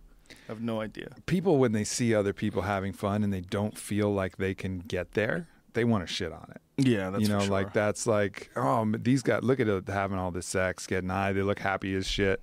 Like that's going to cause, it's that resistance towards joining it, that if they actually just relaxed and did it, they'd probably feel good, but they can't. Somehow they feel like they can, or they shouldn't, or they won't. So the reaction is to remove that thing, to squash that thing, to make it more like them, so that it feels, so they don't have that, those eyes that are looking over there saying, oh, maybe that life's better. What's wrong with me? How come I can't do that? So people shit on it. I think the lines are being blurred, though, between like really like hardcore, no nonsense people like a Joe Friday type character and the hippies. Those lines are getting like, there's a lot of people that like go in weird slots. Like, how'd that guy get in that? Oh, he's in a weird spot. Like, he's kind of both of those things. There's a lot of those people now that you can't really lock them down. You can't say this is a right-wing person or a left-wing person, or this is a no-nonsense, disciplined, get-to-work person, and this is a pothead, and this is a guy who likes to do mushrooms, and this is a guy who gets up in the morning and runs. They might be the same dude now. Yeah. Like, there's a lot of, like, crossover between people who are, like, very disciplined, hard workers, but also experience pleasure and also understand that we are a temporary life form hurling through infinity. Wake the fuck up and just have fun and enjoy this. Totally. Because this is madness. And it could very well be over at the blink of an eye. A fucking giant rock the size of Pittsburgh can come flying out of the north, and no one catches it until it's too late, and it slams into the fucking polar ice cap, and we're diggity done. We're done. That's it. It's a wrap. There's like 50 of us left. We eat each other. You know, we turn into mice. The only thing, the only thing that's keeping us from, you know, engaging in all of these other forms that we want to is this clinging to identity in these fear programs. We ditch all that, then you just get wide open for everything else. And it's not a new idea. Like the idea of the warrior poet, the idea back then of someone who could go to battle, and like Musashi, who could be the best swordsman and also be the best calligrapher and also a writer and also meditate and also, you know, have affairs and also do whatever, like passionate love affair, all of the things. Like at a certain point, people realize like, oh yeah, all the things is best. And then at a certain point now in our culture, or at least getting to here, it was like you have to identify with this one thing and that's your thing. And then you defend that thing. And no, man, fucking enjoy all of it. Well, what I realized from Musashi when I was, I think I was in my teens when I read the Book of Five Rings the first time, what I realized is he was explaining this concept that was totally alien to me at the time as like an insecure teenager. He was explaining this concept of to be balanced at anything, to be like at your best at anything, you have to have no loose ends. You have to be loving, you have to be kind, you have to be an artist, you have to be creative, but you also have to be ruthless with your sword technique, and you have to be ruthless with your psychology and how you engage with your enemy. And he was a fascinating guy. He got bored fighting people with swords, so he started using oars from boats. He started fucking people up with oars. He's like, I'm just tired of fucking these bitches up with swords. He killed 62 people in one-on-one combat with weapons. Whoa. And along the way, he developed this really intense, very rigid sort of guideline for maintaining the ultimate warrior spirit. Mm-hmm. And that was a balanced perspective. It was really weird because I remember reading about that at the time, and I thought you just had to be a killer, man. I thought you had to be, you had to be like Roberto Duran when he was young. You had to be just a savage. Like that was the only way to be a good fighter. You had to be a savage. You had to be just someone who just came in, just guns blazing, didn't give a fuck, like Mike Tyson in the early days. That was the only way to be successful. That's what I thought. And what he was saying is, no, you have to be a master of yourself. Yeah. A master of all aspects of yourself. And there's no more terrifying form of combat than one-on-one with a fucking sword. I mean, he was the master. He was the guy that figured it out in a very strange time in Japanese history where he was a ronin, just traveling around, fucking killing people. Yeah, I think, I think some of these times, when you look back, some of the philosophies that developed are even more advanced than ours, because when you have a strong external pressure, like the likelihood of a sword battle to the death, that forms this point of resistance where you got to cut out a lot of the bullshit. All the bullshit. Like you really have to look at the world in a different way. And even when there was the threat of fighting somebody at any point, that changes how you are as a man. Like that's an external point of resistance that causes you to understand certain things about the nature of life and the nature of your manhood. Whereas now we have so little external pressure. Like most of us can go through life and never get in a fight. That's not something that's in a lot of people's lives. Still in some people's lives for sure. But like you're removed from these different things, and sports offer that in kind of a very controlled way. But you take away all of these external pressures, and then it gets really squirrely because you have nothing to define yourself against. You don't have any resistance. You're like lifting weights on the moon, and no matter what you try to do, you can't get a fucking squat right because there's no gravity. You know what I mean? Like, And so you have to go out and, I think, actively put yourself in situations that are going to challenge you, going to test you. And it doesn't all have to be physical. That's just one way in. Find yourself in challenging mental situations. Find yourself in challenging emotional situations, challenging physical situations. That's what some people in crazy relationships do. They start fights. Right. They build up challenging emotional situations so they can escape them. They make their own obstacle course to get through life. No, you're totally right, man. I think we're just experiencing like the safest time ever, and we're sort of trying to find demons that don't exist instead of concentrating on the ones that do. Yeah. And that's, to me, I think, I mentioned a couple times that if you're interested and want to tell that story, but about the time I did ayahuasca, because these plant medicines are that form of resistance. It is a bit of a trial by fire. You're going to confront yourself with, some of the darkest, deepest fears and concerns that you have. And that's the process by which it makes you better. It's not, a magic potion. It's just like, here's resistance. How are you going to respond? And when you respond through that, and you just get better from it. You feel better. I wonder with California, with this latest recreational marijuana law passed, I wonder how long it'll be before someone tries to do some sort of a psychedelic clinic, whether it's for addiction to opiates like an ibogaine clinic, or this kratom stuff. This shit. What do you think about this? Because I did a podcast with Chris Bell the other day. Yeah. He was trying to explain it to me. To me, kratom in mild doses. Is it kratom or is it kratom? I don't know. Kratom, okay. Kratom. I'm not really sure. I don't either. But in mild doses, it seems to be like a bit of an energy buzz, and then in heavier doses, it seems to be more like a painkiller. Like it's almost like a slightly euphoric but numbed sensation. It's a really interesting plant. Clearly, I don't think there's any reason for it to be illegal. I haven't found personally a ton of value from it. I find value in some other things, but the only thing I found disturbing is that I was getting a bunch of text messages from people, or tweets rather, from people that were telling me that they had some addictive experiences with it, that it was very addictive to them. So I don't know if that's true or not. I also don't know where you're getting it and what's in it. Yeah. I don't exactly know how pure this stuff is. I mean, this stuff is this is like a retail version of it. The guy who sells it came with Chris. I trust that. But if you're buying it from a dealer, which is like essentially what a lot of people had to do for a long time, I'm not exactly sure what you're getting. Sure. Yeah, it's coming from Indonesia or wherever it's from. I would like to see some real tests done. Yeah. Because to me, I tried it. I was like, this is like a mild stimulant. It kind of feels okay. Like, it doesn't feel bad. Yeah. It's interesting. Once you open the doors to that scientific method with these plants, you find amazing results. And I think that's what we're seeing in this revolution of understanding of psychedelics. Like, I just read and tweeted about a study on both psilocybin and MDMA for like social angst and social anxiety, which are one of the things, like, you think of the classic school shooter syndrome. It's this feeling of being excluded from your tribe, excluded from the social situation, and the angst and anxiety and all of the medications that are prescribed for these different feelings of feeling like you're not part of the group. Well, they wanted to test that with both MDMA and with psilocybin. And they found that it was effective with both, but differently. So they created this game called Cyberball, right? Where they had what seemed like just random other test subjects all in a circle with a ball. But really it was researchers and then one test subject.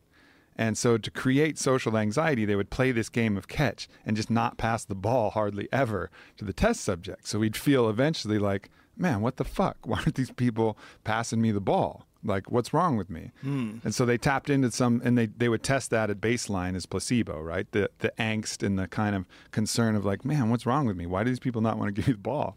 And then they tested a baseline for placebo, gave them the whatever placebo they were using, and then they tested it with psilocybin. And what they found with psilocybin was that it dramatically reduced their amount of anxiety, their angst, their stress about not giving the ball. They were just looking at them like, man, look at these people. They just don't want to pass me the ball. Huh?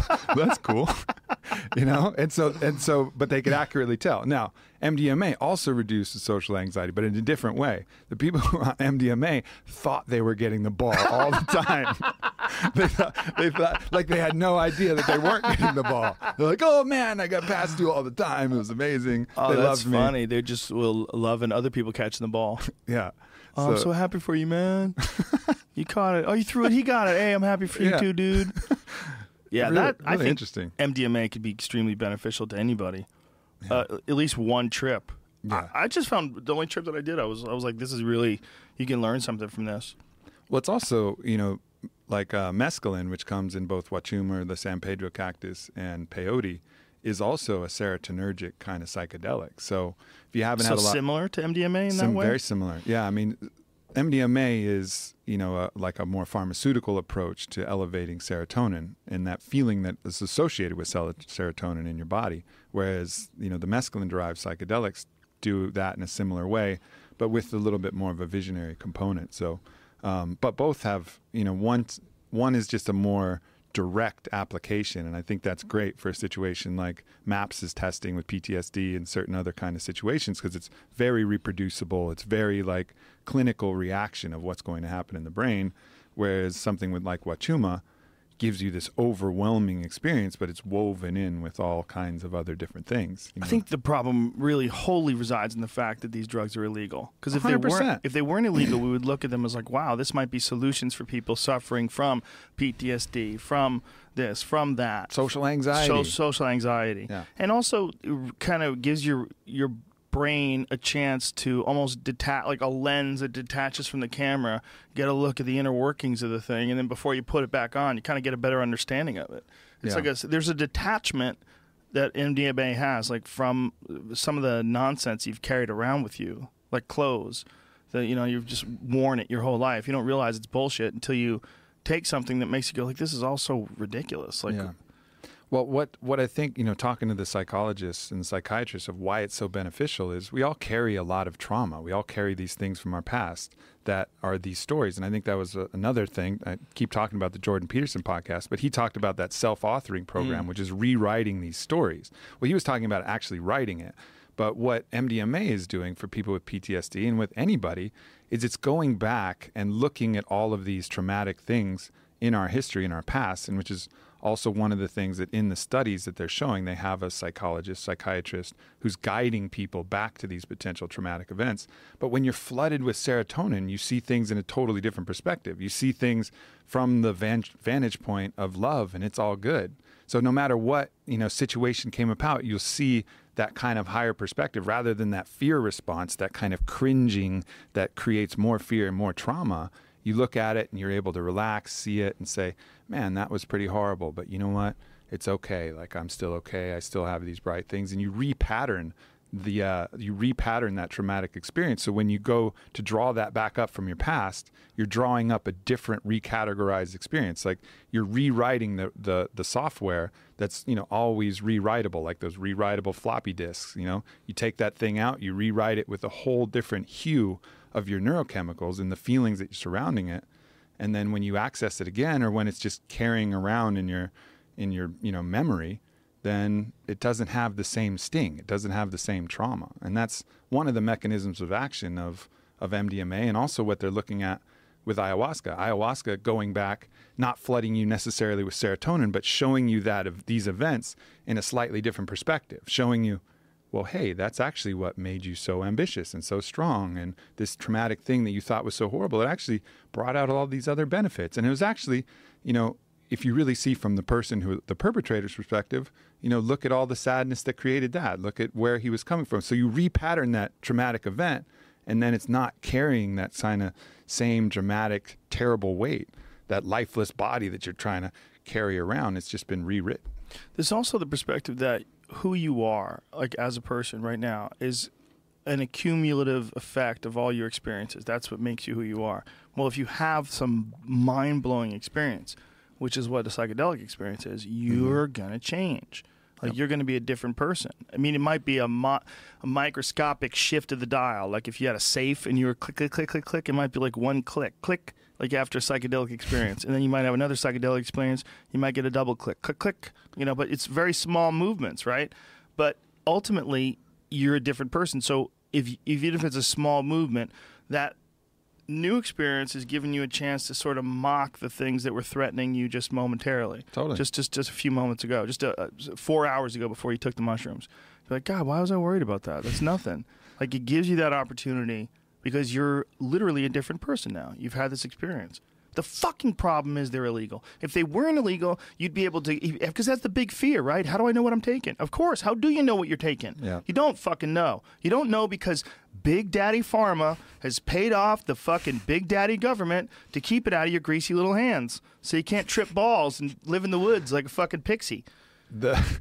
The beautiful thing is, though, it's coming because as soon as they open the doors to clinical research, it's an undeniable force. Mm-hmm. Like, you cannot deny the evidence that's coming back from the MAPS, phase 2 clinical trials. You cannot deny the evidence coming out of Johns Hopkins and these other research institutes about psilocybin. They are helping people with conditions, and you just follow the scientific method all the way through, and all the plants are going to arrive. Like, we're going to get them all home. We got to get Trump on drugs. That's what we got to do. For sure. We got to get the new president to do DMT. If we got him to do DMT, it would change so much. Mm-hmm. Or just a little dose of mushrooms, bro. You don't even have to get crazy. Take 1.5 grams.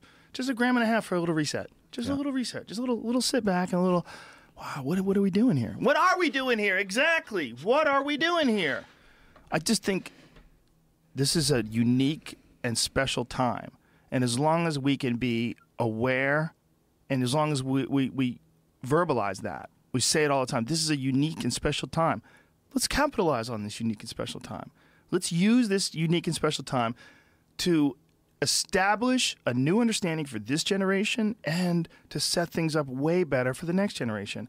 Dude, my parents, I'm older than you, my parents were essentially raised by barbarians. They came over on a fucking boat. They had no idea what was over here. Their parents did it, really. Like, my grandparents' parents did it.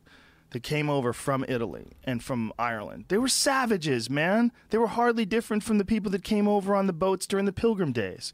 They were barbarians. Yep. They just had a little bit more culture, a little bit more language, a little bit more this. They beat the shit out of their wives. They were always drunk. They were monsters, a lot of them. They're just crazy people scratching and clawing. Their understanding of life during the Ed Sullivan Show, their understanding of what the world was really all about is so far removed from the average 20-year-old with an internet account who can go on YouTube. As long as he stays away from those flat earth videos, he's going to have a real good understanding of how this motherfucker works, and a way better understanding than any grown adult with children did in the 1950s when my parents were kids. Yeah. There's no fucking way. There's no you can't compete. So I think that we have this unique opportunity to set up the future of society where all of this silliness that we still have to deal with, like the WikiLeaks email that came out about Hillary Clinton that said that she opposes marijuana, quote, in every sense of the word. You can't do that anymore. You can't do that anymore. Like, that to me, that people were still willing to support that. Like, this is better than him. He grabs pussies. Is it, are you sure it's better? Because I don't know if it's better. I think the whole thing's a mess.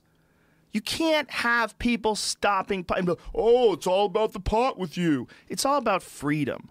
And anybody that wants to stop pot, they can stop sex, they can stop whatever the fuck you want to do that they decide they can profit off of you not doing that. And you think they can't stop sex. Look what religion did to sex. Sure. Right? Look how many people were burned for their sexual practices at the stake, literally. Like, you can ban absolutely everything. There's laws on the books that are throwing people in jail for homosexuality that'll flare up still now. Like, in different places of the world where they'll kill people for sex. So it's not that hasn't even been tried. Like, the ability, the monstrous nature of humans to be able to impose those restrictions on people of the sovereignty of their own consciousness and their own body. You can only ejaculate this way. You can only expand your consciousness in these manners. Like, women can't drive. They have to dress like genies. They have to cover themselves like I Dream of Jeannie.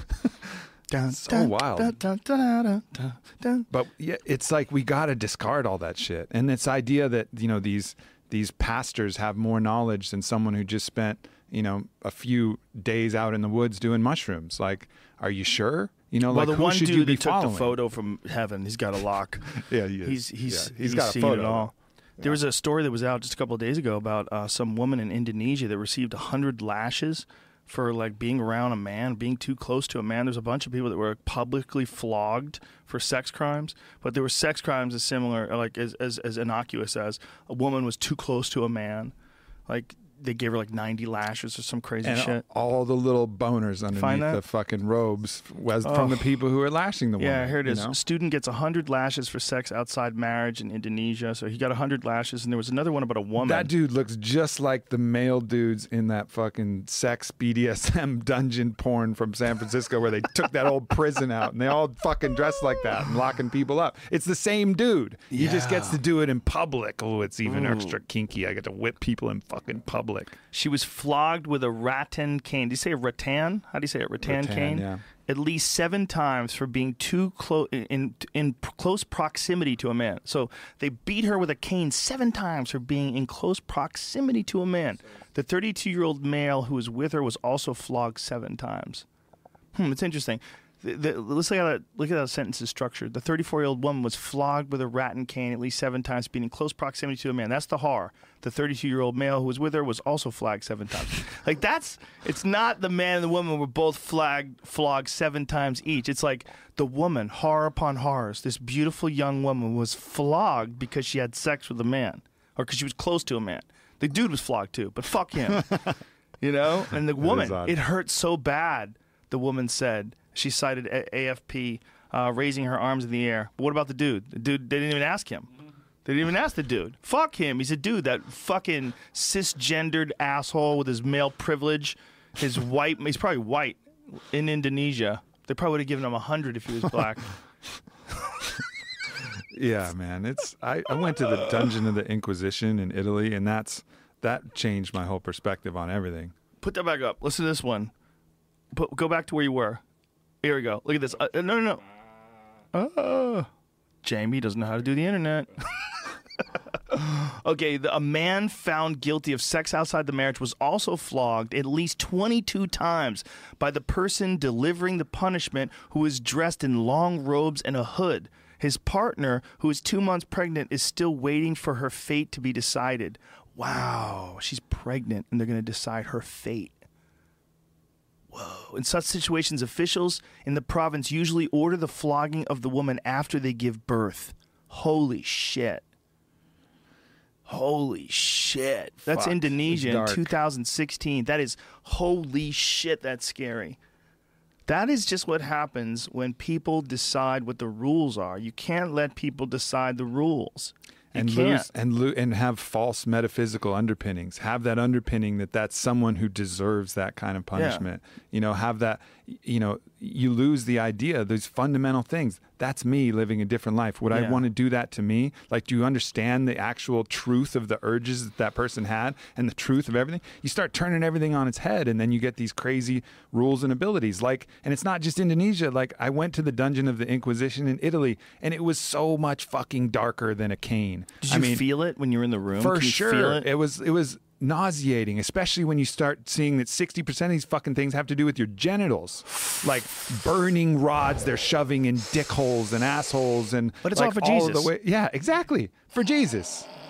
Like the absolute antithesis of the Jesus message when you really look at it mystically, like from the what the metaphysical truths of what he's espousing, and then somehow they go from that to that. And I think it's like that incremental creep, you know, towards a little bit harsher punishments, a little bit more sadistic, you know, and you get more and more and more, and you get that, you start feeding that urge for sadism, that urge to not only, you know, punish somebody, but to do it in the most horrifying way. And, you know, that's part of human nature. Well, you know about the Stanford prison experiments, right? Yeah, exactly. Yeah, if you haven't heard about that, folks, look it up. It's a really interesting story.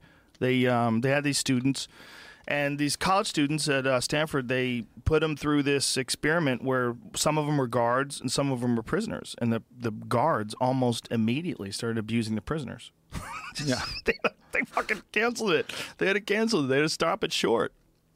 Yeah, it's and I think, you know, the problem is that we all try to bury these thoughts, these darker thoughts that we have. You know, like all of us inside of us. You know, you look at times of war, and, you know, whole armies that would go. Part of why they would go on these conquests was for rape.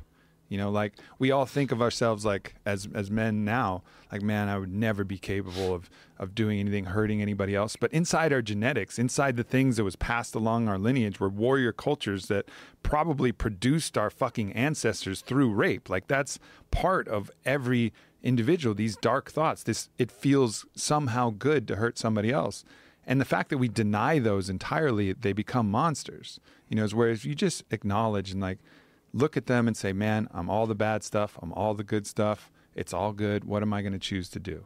You know, what do I want to put out in the world?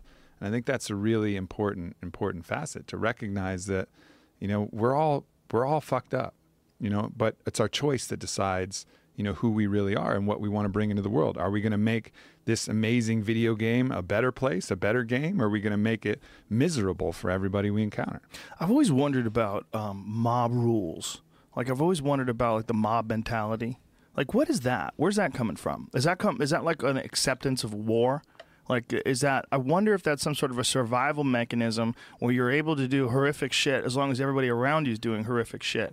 So all of a sudden the collective mindset shifts and new rules apply. Like if people are coming over the fence and y'all have axes and you're coming at them, you're doing things you would never do on a daily basis. You're hacking off arms and attacking people. And once it's real, right? Once the first guy gets an arrow through the fucking head and you see the shit going down, like you're swinging and it's all going crazy and everyone around you is doing the same thing. And no one could go, guys, seriously, no. What are we doing?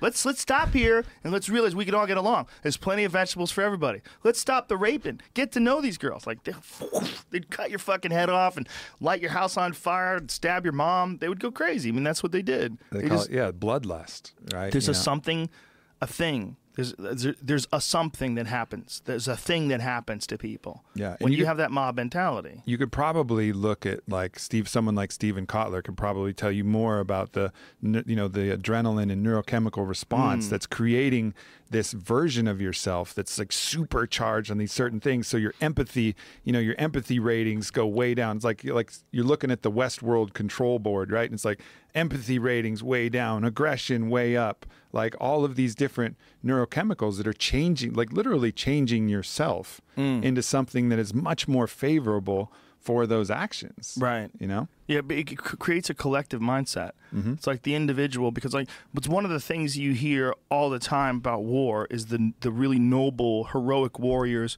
who sacrifice themselves to save others. Like it's one of the main themes that we love hearing about. Like the guy who dives on the grenade to save his people, to save the guys who are around him. Like that is something that happens in that crazy environment of that intensity of life. It's one of the weirder things about it, man, is how many people who go through that say it was the best time of their life and they'd love to go back. Yeah. Well, presence, man. I really think that every time you're present,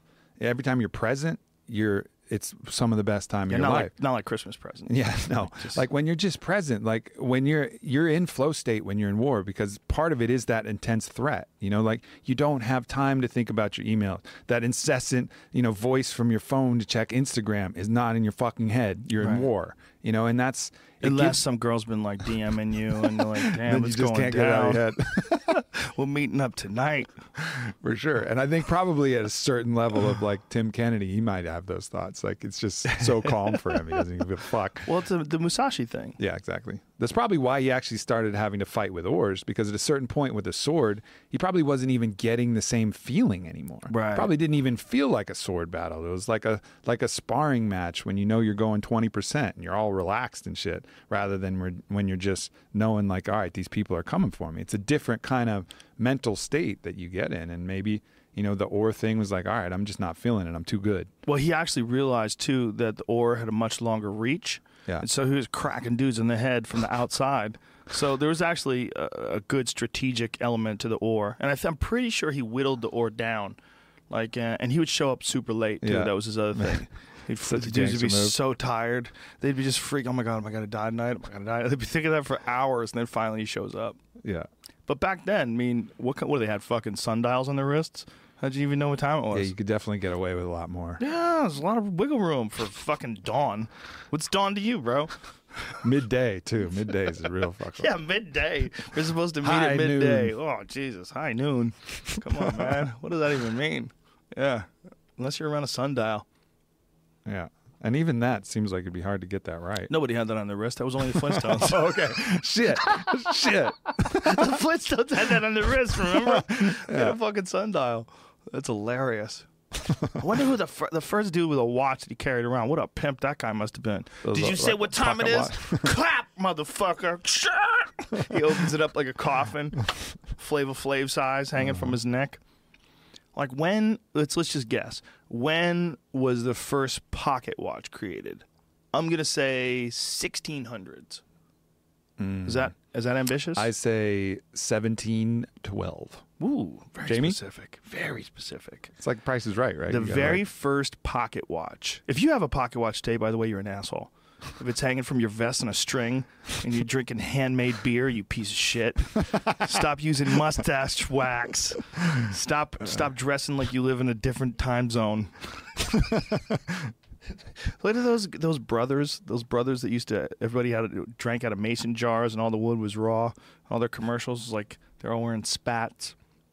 Damn. 1504. Wow. People are way smarter than I give them credit. Wow, we were both off by. I was off by over 100 years too. They don't work for 40 hours though. But good enough, dude. Why are you so picky? 40 hours is a whole week. You could use it for the week for working. Huh. They were small enough to be worn around the neck or carried in a bag or pocket. Interesting. Do they have a photo of one of those? Did one of those still exist today? See if it still exists. You're a gangster because you get a statue made out of you if you invent the pocket watch. Yeah, you're a dope motherfucker. Because he didn't know, but that was what led to the Apple Watch. He didn't know at the time. It's going to be you can never get away. Is that what it looked like? Yeah, probably one of these. I wonder. You think you just slap that thing out on the table if you're trying to impress a girl? Fuck just yeah. This giant gold It's like column. Ferrari keys. Yeah. Look at that thing. Yeah, Ferrari keys never stay in the pocket, right? You're bringing those things out always. Wear them like a ring. Spin them around your finger. Wow, look at the mechanism in that thing. Holy shit, man. That's gorgeous. That's a thing that people super dork out about, man, is handmade watches. Yeah. I had no idea. My friend Mark Delagrate, you know Mark Delagrate. Mm-hmm. Mark Delagrate's a watch nut. So is Anthony Giordano. What a fucking coincidence. 2 guineas. 2 shiny guineas. Are really watch nuts. But Anthony was telling me that there's Anthony's the guy who's directed all my, except one of my comedy specials. I love that dude. He directs the UFC too. He told me that there's watches that are $500,000. I go, That's what? insane. For a watch? I go, it looks like a regular watch. He's like, it looks like a regular watch. Yeah. I go, what's the deal? It's really rare. It's very accurate. The mechanism is like super complex. It's all handmade. It takes like 6 months to make one. I'm like, what? It takes 6 months to make a watch. You could look at this one, $219,000. Oh my God, what is that? What does it look like? That's it? That's definitely not it. That Oh looks my like a God, that is it. transformer. It looks like a transformer. Click on that. It looks like a cobra. That's what the picture didn't pop up. Oh, I don't know why. it's probably loading still. See how it's spinning up on the top? Oh no, it's just not coming up, huh? It should be loaded fast. Wow, though. Holy shit. Click on the image. Just click on the image instead of the link. What the fuck, man? $219,000 for the ugliest watch you've ever worn. But everybody's going to know it's $200,000. And that's the rub, son. Hublot, it's funny. So my buddy Bodie was sponsored by them, and he got a bunch of watches, and he just doesn't care about watches. So they were just like in the drawer with like the regular other stuff. And I finally convinced him to give me one. And it's sweet, but it's not like a big deal. Dude, Like that thing's disgusting. That thing is ridiculous. That is so It's ugly. like a safe vault. That looks like they would sell it at Best Buy in the line before you leave where they have the candy. They got that design from Sharper Image, for sure from Sharper Image. That is so ugly. That is such a weird-looking, stupid watch. Look at that guy, so psyched. Oh, Look at my he's watch, walking bitch. stuff. Look at his- I'm rich, bitch. Look at his yellow eyes like the dude from Sin City. He's like, I'm rich, bitch. Look at he's so happy. He's going to jump in his Ferrari and take it to his private jet and get his dick sucked all the way to Monaco. That probably happened. Look at those fucking ugly watches, man. They're so gross. Look at the one with the guy's wrist in the upper right-hand corner, Jamie. Up there, yeah. Look how big that stupid thing Yeah, is. Definitely needs to be bigger. That is crazy. It looks like an alien locked onto that dude's wrist, like some alien bug. Like the Running Man, fucking the neck piece that would explode if you were out of a certain zone. Yeah. Looks like that watch might just clamp down and remove your hand. Blow your hand off. Boom! Ah! Squirt, squirt, squirt. Yeah. Fuck that watch. $219,000. That's so stupid. It's ugly. Yeah. This watch costs like $200. Well, just another way to subtly shit on people. It's weird, man. Just show your status, your identity, and blah blah blah. It's it's these games, the games that we like to play to push our to what Jordan was saying, like create that temporary inequality. Create that appearance of inequality. I'm better than everybody because I have this giant fucking safe vault on my hand. Yeah, I had a conversation with this dude about watches. And he's like, what kind of watch is that? It was one of those MT watches that's a sponsor of the podcast. And they only cost like $150. And they're dope. They're nice. They're they're really nice looking watches. And he's like, oh man, I thought it was a nice watch. I go, but you thought it was a nice watch. You thought it was a nice watch, but now it's not a nice watch because it's only $150. Like it's still the same watch. It tells time. Look at it. See it? It tells time. That's it. What is this? How much is this piece of shit?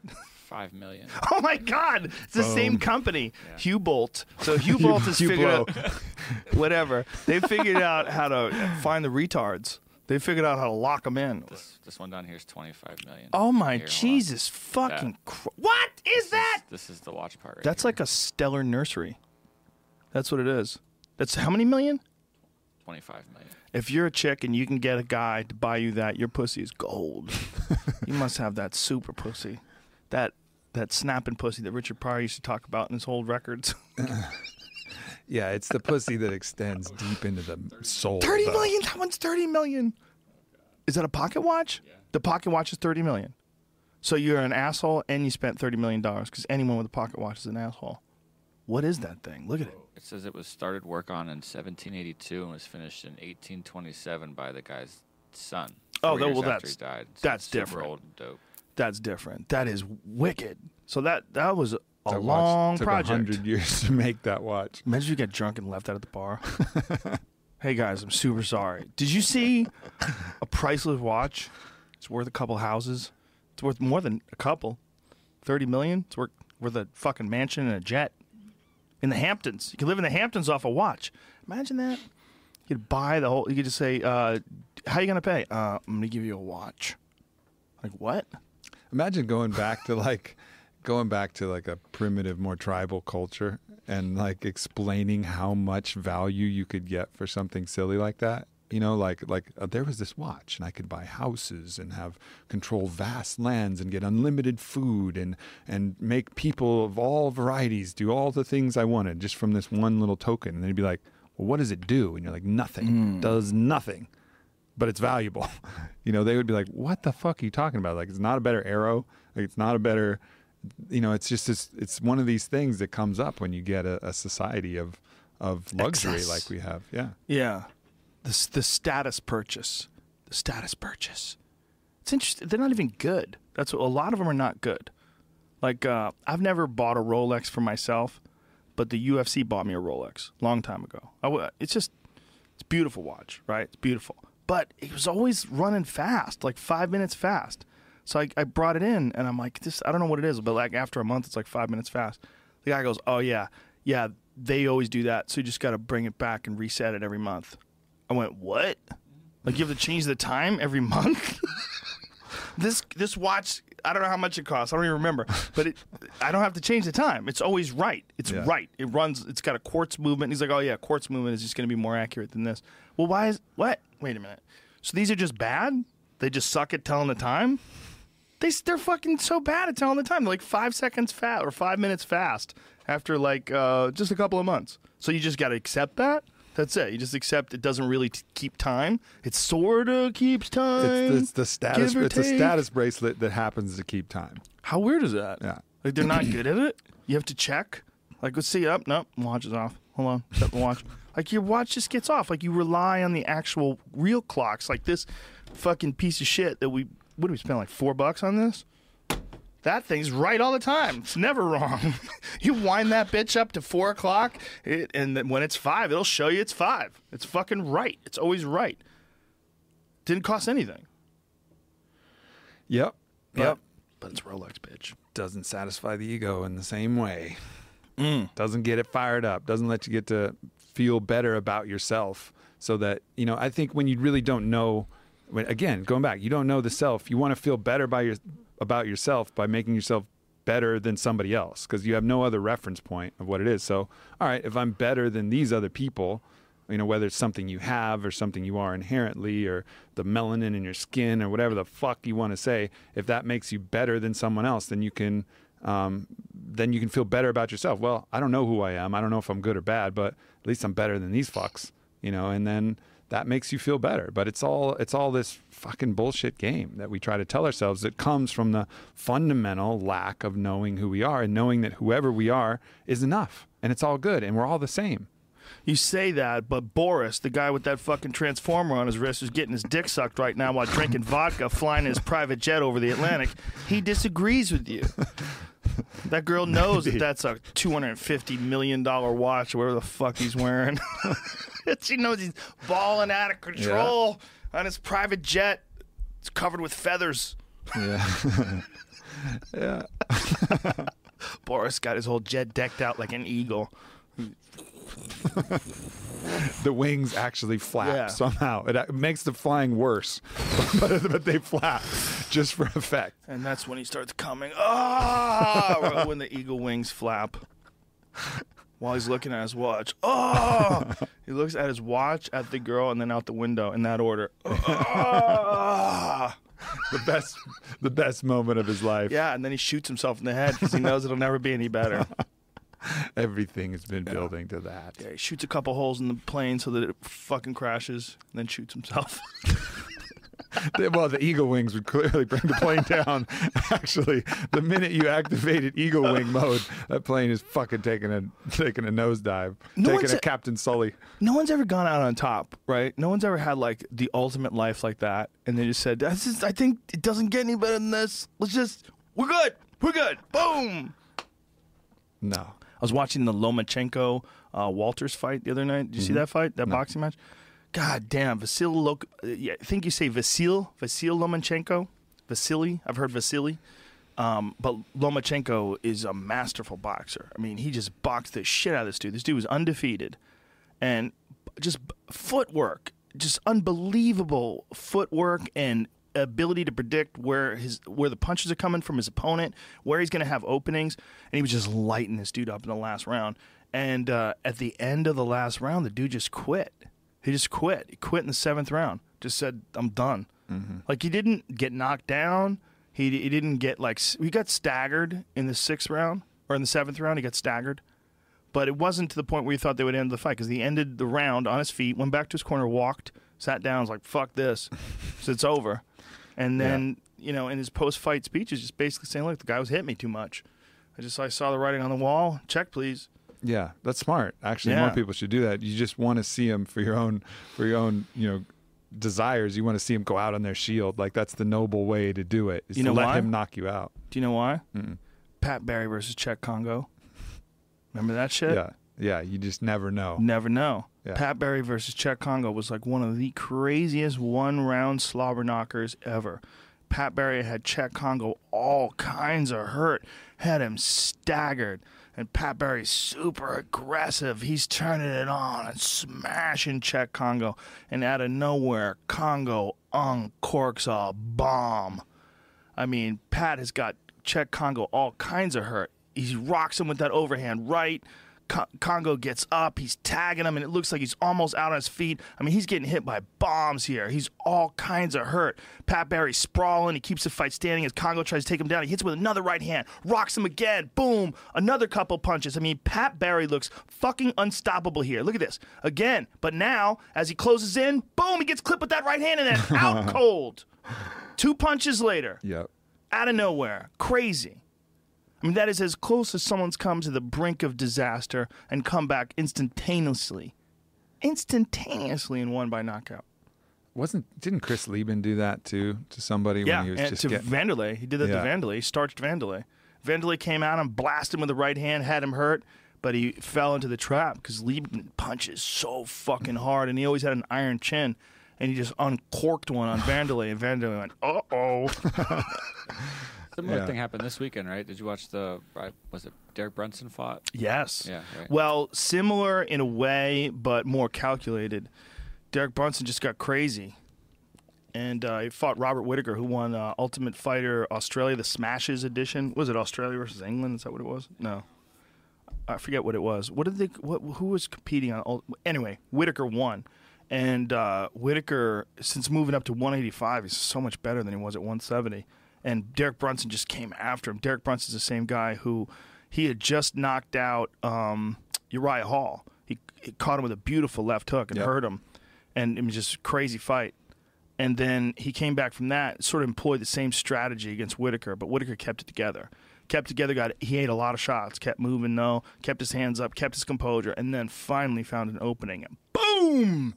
Dropped one on Brunson, and then had Brunson crazy hurt, and then moved in on him. So it was an awesome... It was an awesome exhibition for Whittaker to show that Whittaker can overcome the storm of like a super confident, really dangerous guy who hits fucking hard, who's had a lot of confidence because of his most recent success doing that. I mean, Brunson came after him. Really, really came after him. Super aggressive. Maybe too aggressive for sure. Now, in hindsight, you could say that. But a lot of people, other than Whittaker, probably would have wilted to that storm. Yeah. So it's interesting. It was a really stern test for Whittaker, and it showed you how strong he is. Yeah, it was one of the beautiful aspects of watching this chess play out with the whole body being utilized. You're never going to beat it for its excitement level. No, you have to realize while you're watching it that, like life, nobody gets out for free. Yeah, like life. I mean, it's almost a microcosm of life. It's crazy struggle, and it doesn't always end your way. There's what competition is in mixed martial arts. Is the most extreme version of problem solving we have outside of war. Mm-hmm. It's the most extreme with dire physical consequences. You get brained, like we saw Pat Barry get KO'd there. I mean, that's the consequences of this game. But the reality or the take is nobody gets out anyway alive. Yeah. Like you can, if you choose to experience this extremely high level for very short bursts, understand how much resources you're burning off, understand what you're doing, and proceed wisely. When I talk to fighters who sometimes question, like, man, what am I doing to myself? I'm just beating people up, and that's what I do. To remind them that what really is happening is two people are coming to an agreement to provide a form of resistance for each other. Like at the highest level of what this is, like you're going to come face to face with someone who's also training and also striving to do everything that you're trying to do, which is what's going to push you up against that form of resistance and give you an opportunity not only to overcome physically, but overcome emotionally, spiritually, psychically, everything. You'll have to bring everything to bear against that form of resistance, whether it's the weight cut or the opponent or the training or everything. And there's something to be said for that. Obviously, the only issue for a lot of people is that you end up paying that price not only then but later if you get the brain damage, and that's the only bummer of it and something that to be considered. But if it wasn't for that, man, what a fucking beautiful way to do it. Like to get everything all together, unified in one, and provide that ultimate form of resistance, is like unbeatable. It's definitely the most difficult physical challenge that we know of because you're competing, especially at the highest level, you're competing with someone who's the same size as you, has a commensurate level of expertise as you, and is as motivated as you are to win. And you're in this crazy competition together where you're literally playing a game of press the button. Mm-hmm. Who can shut off whose central nervous system quicker? Mm-hmm. What? Fucking crazy game. You're never gonna duplicate the excitement of that with any other sport. You come close. Like I guess football is probably pretty close for people. Boxing's probably right up there in moments. Like when Juan Manuel Marquez knocked out Pacquiao. He hit him with that beautiful, clean, straight punch and just flattened Pacquiao. That was about as dramatic a moment as you get in any sort of combat sport. Sure. You see a superhero like Pacquiao get leveled with one shot Like, whoa. But that whoa is just so much more prevalent in mixed martial arts. Yeah. That whoa happens so much more often. It's a totally different thing. And I think the more rules that you put in front of that kind of primal conflict, you know, the a little bit more it kind of separates it and makes it a sport. You know, Yep. like when you see boxers kind of grabbing each other and doing nothing about it, you know, that's when that moment of like, oh yeah, this is a sport. Right. Whereas in MMA, there's fewer of those moments where you go like, oh yeah, this is a sport. It really just feels like people fighting to the death. Yeah. You know? The only moments where you go, it's a sport, it's like you can't grab the fence or Right, you right. can't punch the balls or, oh, you poked the eye, timeout. Yeah. Yeah. Yeah, there's moments in boxing where you go, well, this is kind of silly. You know, how come you can just hang on like this? How come that guy can't trip you and take you down? How come he can't kick your legs? Right. You know? It's really hard for me to watch boxing sometimes and not think about kicking someone's legs. Like, or someone kicking someone's legs, rather. Not that I'm running around, man, I want to kick people. I mean, I see the way they're standing. And I'm like, yeah, well, Look this at is... those little thighs. Yeah. I'm like, this is effective as long as someone's not kicking your legs. Yeah. You know, but if you're fighting the same fight, but you're fighting someone like Joe Schilling, he's going to be fucking kicking the shit out of your legs. Yeah. You know, it's a totally different experience. And he's a long dude, so he's going to be standing way on the outside. And if you don't know how to deal with that, you're only going to be able to absorb a few of those before you're useless. Yeah. Or you think of like Badr Hari's like leaping overhand right, where he commits everything, all of his childhood pain into that right hand, right? You can't do that all the time in MMA because someone will just go duck underneath it and double leg you. But he's never had to worry about that. So, you know, it's still he's one of the most exciting motherfuckers ever. And he's fighting again soon. He's fighting Rico dope. Verhoeven. That's going to be amazing. December 10th. Yeah. Yeah, that's a crazy night. There's a gang of fights that night. That same night, Bernard Hopkins is the 17th. He's making his final fight. But that same night is the UFC from Toronto. It's Glory, and there's something else going on that night, too. There's some sort of a boxing fight that night as well. But it's a crazy night. That's a weird fight, man. Verhoeven and Badr Hari. Badr Hari's a scary dude. Yeah, literally. Yeah. in many Savage. In many ways. So fun to watch. He's Yeah. one of my favorites ever. Like you said, he just commits in this extremely violent way. And sometimes he gets carried out on his shield, you know? And sometimes he goes out. He clearly can't shut that off. Like once he gets that thing going, I mean, he'll want to stomp his opponent after they're down, and he's just a fucking savage. Yeah, he's definitely... I would love to see their laundry list of Mexican supplements. Yeah. I'm like, what kind of cocktail you guys running here? Like, He definitely has hair braided around his dick like Princess Leia. dude, for he's sure. so big now. Have you seen him? You seen the most recent photos No. of Badr? Uh-uh. Pull up the recent photos of Badr Hari because he put some photos on Instagram of him training, and he took pictures of him with his shirt off. And you're like, what? Jesus Christ, he looks like he's about 250 now, something like that, and he's a big giant dude. He's always been a big giant dude, but he's like super muscled out now. Look at this shit. He's fucking jacked, dude. He's fucking jacked. There's some other photos that are maybe a little bit clearer. If you go, there it is right there, that one in the middle. What in the fuck is going on there? That dude's gigantic now. Yeah. I mean, that's terrifying. That's gigantic. He's so much bigger than he was when he first started. When he first started kickboxing, he was this long, tall, thin guy. Because he started, like some of his early fights that I've seen during the K1 days even, he was way skinnier, like back in the day. And in kickboxing, like, you want to see something? Put Badr Hari versus Stefan Leko. And that was, just type in Leko. Yeah, there it is, Stefan Leko. And this is Badr Hari. Look at like what he looked like back then. Upper left image. Yeah, that's Badr Hari then. Look at the difference. Yeah. Crazy. He hit Stefan Leko with a spinning back kick to the face and flattened him. They had fought previously, and Leko stopped him with a spinning back kick to the body. So in the rematch, he hit him with one in the face. Crazy. But That's look, a great picture. yeah, beautiful. You can see that. Find the video. Badr Hari KOs Stefan Leko. There it is. You got to think that this dude's probably put on like 50 pounds or something. Yeah. This is Leko? Oh, this is Dubai 2014. I think this is the other one. Yeah, that's it. You just had it right there. This is it. Here it comes. He throws one and misses, but look how skinny he is here, man. Yeah. Total different guy. Different self. Yeah, here it goes. Watch it. He sets it up with a jab. He faked it to the body, then boom, goes up top. Damn. Flat line. Nothing quite like that Barbosa kick. Yeah. That was almost a different one, though. He did it a side kick to the face. It was he didn't do it as like a wheel kick. If you watch it again, like rewind it a little bit, he shot it as a straight kick. Rewind it.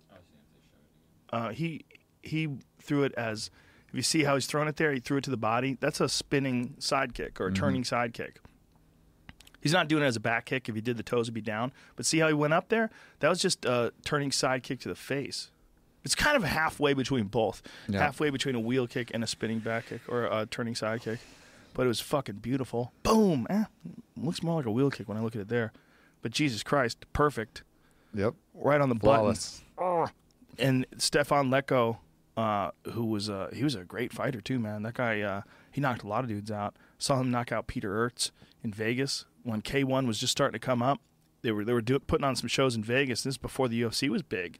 They thought that K1 would I really still think it could have, if it was promoted properly, could have like gotten a grip in North America.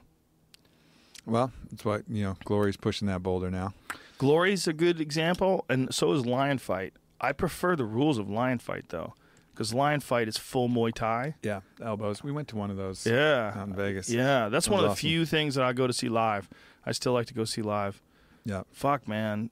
High-level Muay Thai in America, it's like the level of the fights is very high. It's just people they're totally not aware of it yet.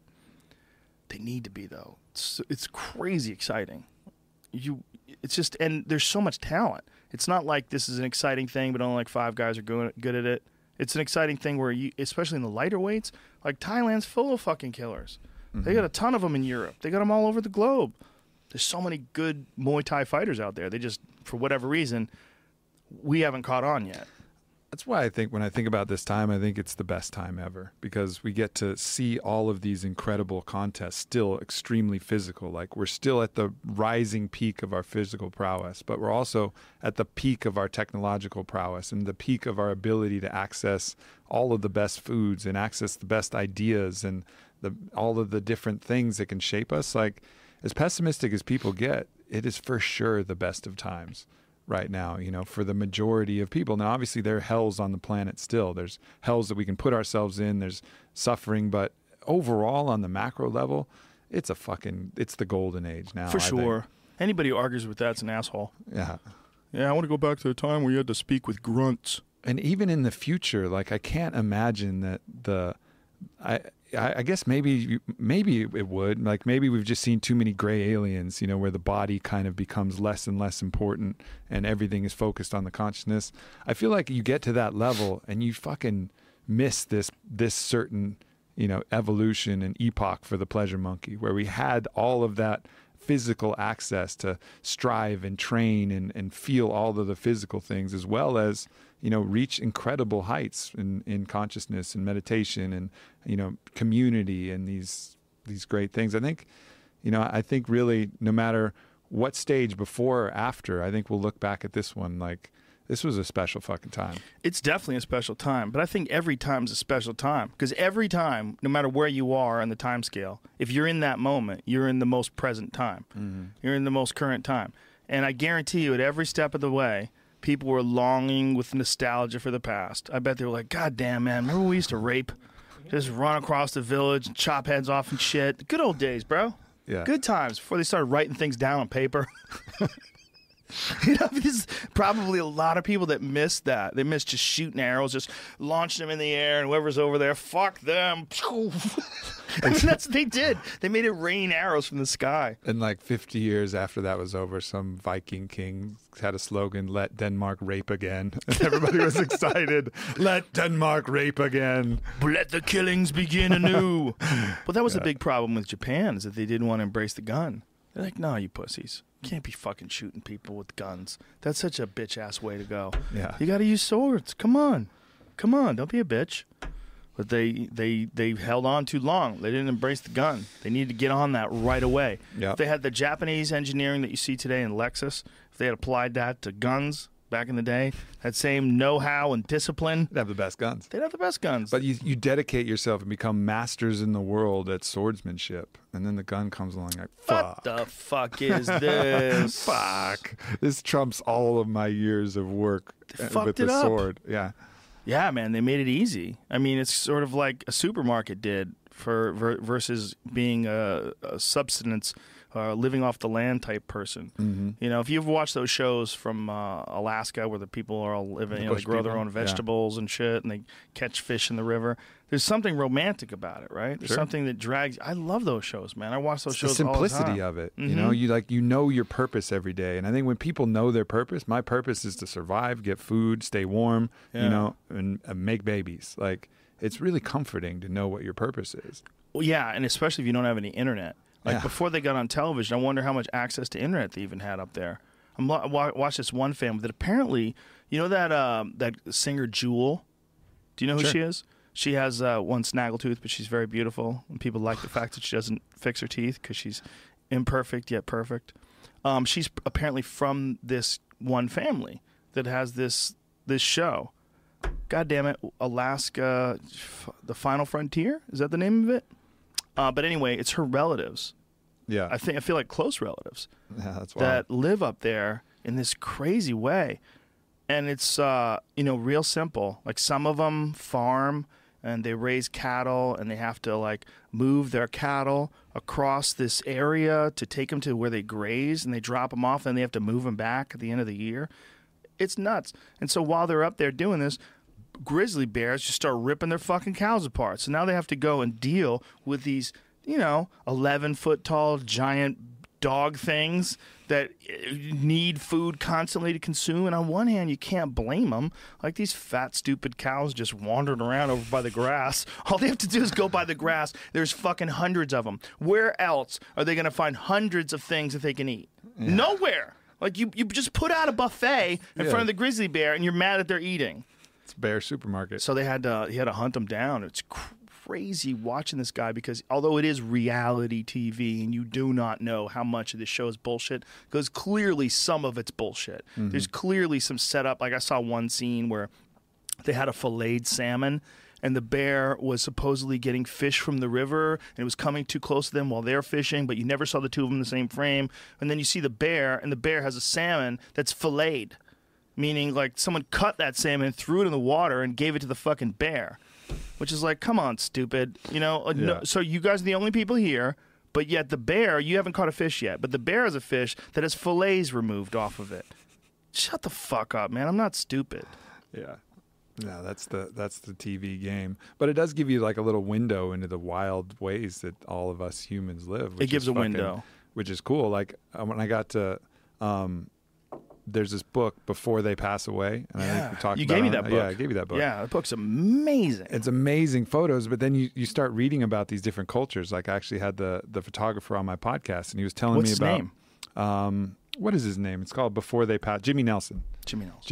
So Jimmy Nelson was on the podcast, and he was talking about the Himba people, which have these amazing photos. They're like a really tall tribe, and I believe it was the Himba. And he was telling me about their custom. They live in just such a dramatically different way. So they're like a pastoral shepherding kind of tribe. So they have all of their cows, but there's very little grass. So the men have to take the cows on these long walks to feed them, like 4 weeks away, right? But what they do is they leave one man behind in the village, and it's his job to sexually satisfy all the women while all the men are gone. And that position rotates, right? So that everybody gets their turn as the one dude that gets to sexually satisfy the entire village. What if girls get pissed if it's, this motherfucker has his turn? Yeah. I hate his little dirty dick. Tell him to watch his little tiny dirty dick. Yeah, like there's certain guys that they're never on vacation for when it's that guy's turn around. Some girls will like hold out. They're like, I'm good. I'm good. You can go fuck my friends. I'm gonna wait. I'm gonna wait till Igor's turn. Igor slings that good dick. No, I wouldn't want that. I only want her pleasure to come from my penis. My penis alone. I heard of the massage man, the way he touched her anus and it made her come so hard. I hate him with all my being. One day I will remove him from this life with a sword. It's so funny that someone who you love, someone else makes that person who you love, gives them pleasure, and especially it's your if enemy. they ate their ass. She's got her ass up in the air. She's backing up into his tongue. Nope. Nope. No. Yeah, that's the thing that makes you vomit as a man, because it triggers these things, but it can all be worked through. Like you can push through the other side, and that's, Or you could shoot yourself. or I think we played that country song where it's like I flash my headlights at her window, and you can get all fucking crazy in your head about her. Just be like, oh, the pleasure monkey's getting pleasure. Great. Yeah. Well, men who freak out about their girl liking another guy, like, man, you can't win that one. You got to let it go. Because here's the thing. When someone likes someone, they fucking like someone. And you're going to accept, I can't believe it's fucking cold. I'm going to go for a walk naked. Don't do it. You're going to freeze to death. Fuck that. I like walking naked. I know you like walking naked, but you can't go walking naked. You're going to fucking freeze to death. There's a reality of going outside when it's 30 below zero, right? Okay. Well, the same reality applies to when someone doesn't like you. If a girl does not want to have sex with you, but she wants to fuck The Rock, there's not a lot you could say about it, okay? She's not, The Rock doesn't love you the way I love you because I love you forever and eternity. And it's not even like the body, it's like the soul. No, it's not going to work. She's thinking of The Rock and his giant Samoan dick just ramming it home. That's what she wants, okay? You got to accept that, and you're going to have to enjoy another aspect of life other than having sex with this one person who's now having sex with The Rock. Or be happy for her. Be like, man, that's fucking awesome. That's not going to happen. Let's be real. Just... Exactly. Look at that photo. Is that when he's holding one of the... he slings those fucking Bigfoots, bro. Those primal bells that we have. He slings that thing around like it's nothing. Yeah. That's an enormous human, dude. It's possible to make that move, man. I mean, I've been working on it in my own life. It's fucking possible. It's hard. It's hard as fuck. But, you can transcend these things and just understand that deeper metaphysical truth. Pleasure for someone I love makes that person my friend, not my enemy. Of course, in theory, I believe you. But for the sake of humor, I'm going to keep talking shit about The Rock. Banging your sister. There he is. He's got a gorilla there. Can't believe he uses two hands. What a bitch. I threw that around with one. Yeah, The Rock. It's a strong human, man. And you know what? Not just strong, like physically, but strong, like his personality. Yeah. The way he projects himself. Like, he's a perfect example of someone who projects like this very positive vibe, man. He's like this very energetic, positive, happy vibe. It's very infectious. Like, I see that guy talking. He does like YouTube clips or Instagram clips, rather, little videos he makes. And his positivity and genuine enthusiasm and happiness is so infectious. I'm a fucking fanboy of The Rock. I said it. I fucking said it. I don't care. You know who's got a great bit? Andrew Santino. I'm not going to give out a word of it. Not a word. I cannot even. But if you get a chance, Andrew Santino has a fucking hilarious bit about The Rock. God damn, it's good. It's really funny. But that kind of person, man, like, those are fuel. That's human fuel. That guy's like a light. So, like, I've come to look at ourselves like a software operating system that can constantly get rewritten a little bit even by the people that you're around. Whether it's, you want to look from the point of like mirror neurons, you actually experiencing the same emotional state that the person you're around, or if it's just ideas or thoughts or however you want to look at it. It's like adding a little bit of code to our code base. And sometimes it's helpful and sometimes it's a virus. But the more you surround yourself with people with that kind of positive vibe, it's like building on the software in a positive way. Yeah. When you're around these, more negative people, they're implanting different little, bugs and viruses that you're going to have to scan and remove later. We're essentially all open source. Exactly. 100%. Yeah. Open source. All human beings are open source, but, mind your firewall. Totally. You gotta be careful. Put yourself in situations where you're adding to that positive code base, the books you're reading, the things you're listening to, and be careful of the things on TV too that are adding to the, creating more of the viruses, like supporting these negative thought patterns, these limiting beliefs, these things that are not helpful for the code And base. don't be so committed to these things that you have in your idea, in your mind. Like, don't be so set in your ideas. Because understand that people have to be just as set in their ideas in order to lash someone for being in close proximity with a man, or to lash someone who had sex with a woman. Those people have the same, or to wait till a woman who's pregnant gives birth before you give her a beating with a stick. because she had sex. Those people believe what they believe just as firmly. And a lot of the notions that we have that we think they're rigid rules, they're not rigid rules, except dudes with man buns. Let it go. Okay? Let it go. Stop twisting your mustache in a circle. No more man bun. No more pocket watch. Fuck you. How about that? Says the man with the fanny pack, unironically. But you know what I'm saying? Yeah, man. Man buns. 100%. They're not necessary. What are you doing, Steven Seagal? He doesn't even wear one anymore. He gave it up. You move past. I got some man bun friends. They're going to be disappointed. I know they are. They're trying hard. They're trying hard to wear that vest. Yeah. And those weird shoes with the wooden soles. Everybody's just looking for love, and they're looking to judge themselves as a good person, you know, and those are two things that you can get yourself. You know, you can understand that you're worthy of love and supply that, and you can understand that you're a good person just being a person. Like, you know, you don't have to be better than somebody. You don't have to shit on somebody. You don't have to have this identity. You know, everybody could just relax, and I think a lot of this striving and conflict and suffering, you know, just fucking falls away. Like, you're worthy of love and you're good. Though. That's so easy to say. Like, that's a beautiful concept. You're worthy of love. But I think people have to experience a certain amount of difficulty in their life just to exercise their system. I think our system is put in place to have a certain amount of obstacles to overcome. And when we don't have any, or when it's like really simple stuff that's fucking boring, you know, I think people have real problems with that. I think we have real problems with our minds, real problems physically with our entire unit.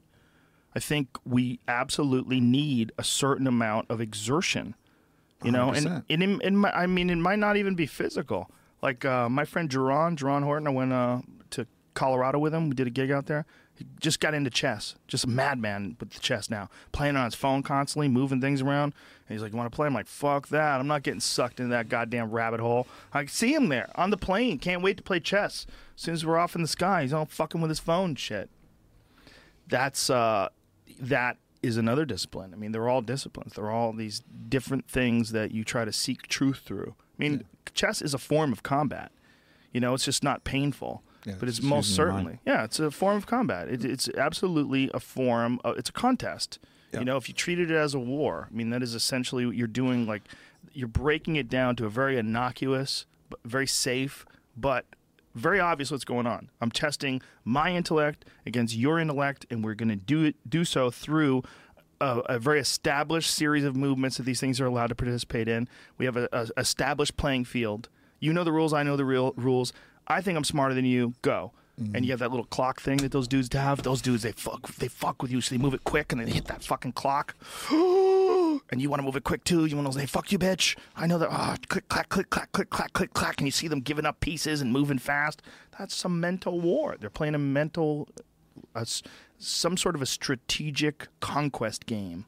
Yeah, and that's that's one of, like you said, that discipline. There's so many ways up the mountain, but you need a mountain. Need something. You need a mountain. But it's not mutually exclusive to, you know, the self-love aspect. You can still find your mountain, you know, without thinking you're a piece of shit when you stumble, because everybody fucking stumbles. It doesn't mean you're a piece of shit. It doesn't mean that you should hate yourself. It doesn't mean that you should isolate yourself from the love of the world because you feel you're not worthy of it and just create these negative patterns. Like, yes, go out, fucking find your mountain. But when you stumble, like everybody fucking does, understand that that's just life. Like, we're all going to stumble. You just get up and keep going. Maybe you, bitch. I'm not stumbling. I got this new thing I'm doing, bro. I'm doing a lot of tightrope walking in the house. I got rope set up all around the house. Tightrope walking to the kitchen. I figured somebody could do it. I saw this thing. This dude lives in the mountains, just tight ropes to work. You mean someone tight ropes right across these giant spaces? What's to stop people from just doing that all the time? From creating like a civilization high up in the sky. And if you fall down, you're fucked. So don't fall and just tight rope. Because people love to drink. That's why. That's a problem. That's why. You got to get that psychedelic honey. That helps you tightrope better. Tightrope over to the psychedelic honeycomb. Snatch it while you got to stay calm while they're stinging the fuck out of you and you're stealing beehive stuff. You ever gone skiing on mushrooms? You were telling me how awesome that is, man. And I need to try it It's the best. Skiing to me is it's a weird thing. It's like I can do it, but I'm always like the consequences of this like little bit of fun is really not worth it. Like, I do it because my family likes to do it, but part of me is like, don't fall down, bitch. Don't fall down, bitch. Don't fall down, bitch. Okay. Here we go again. Don't fall down, bitch. Don't fall down. Yeah. I mean, it's fun. I get it. And if I was better at it, it'd probably be even more fun. But it's like, dude, I know too many people that have fucked their bodies up skiing. I mean, fucked up. Blown their kneecap up to the side of their hip and their fucking legs broken in 7 places and their necks never moving to the left ever again. And like, whoa, what happened? I hit a tree. I'm one of the lucky ones. I think that's why people like skiing, and even why people like riding a motorcycle. Is like, the stakes are high. When the stakes are high, you have to focus on what you're doing, and then you're present again. So it's fun. Yeah, gotta get better at it. That's what it is. Just coming up with bitch ass excuses.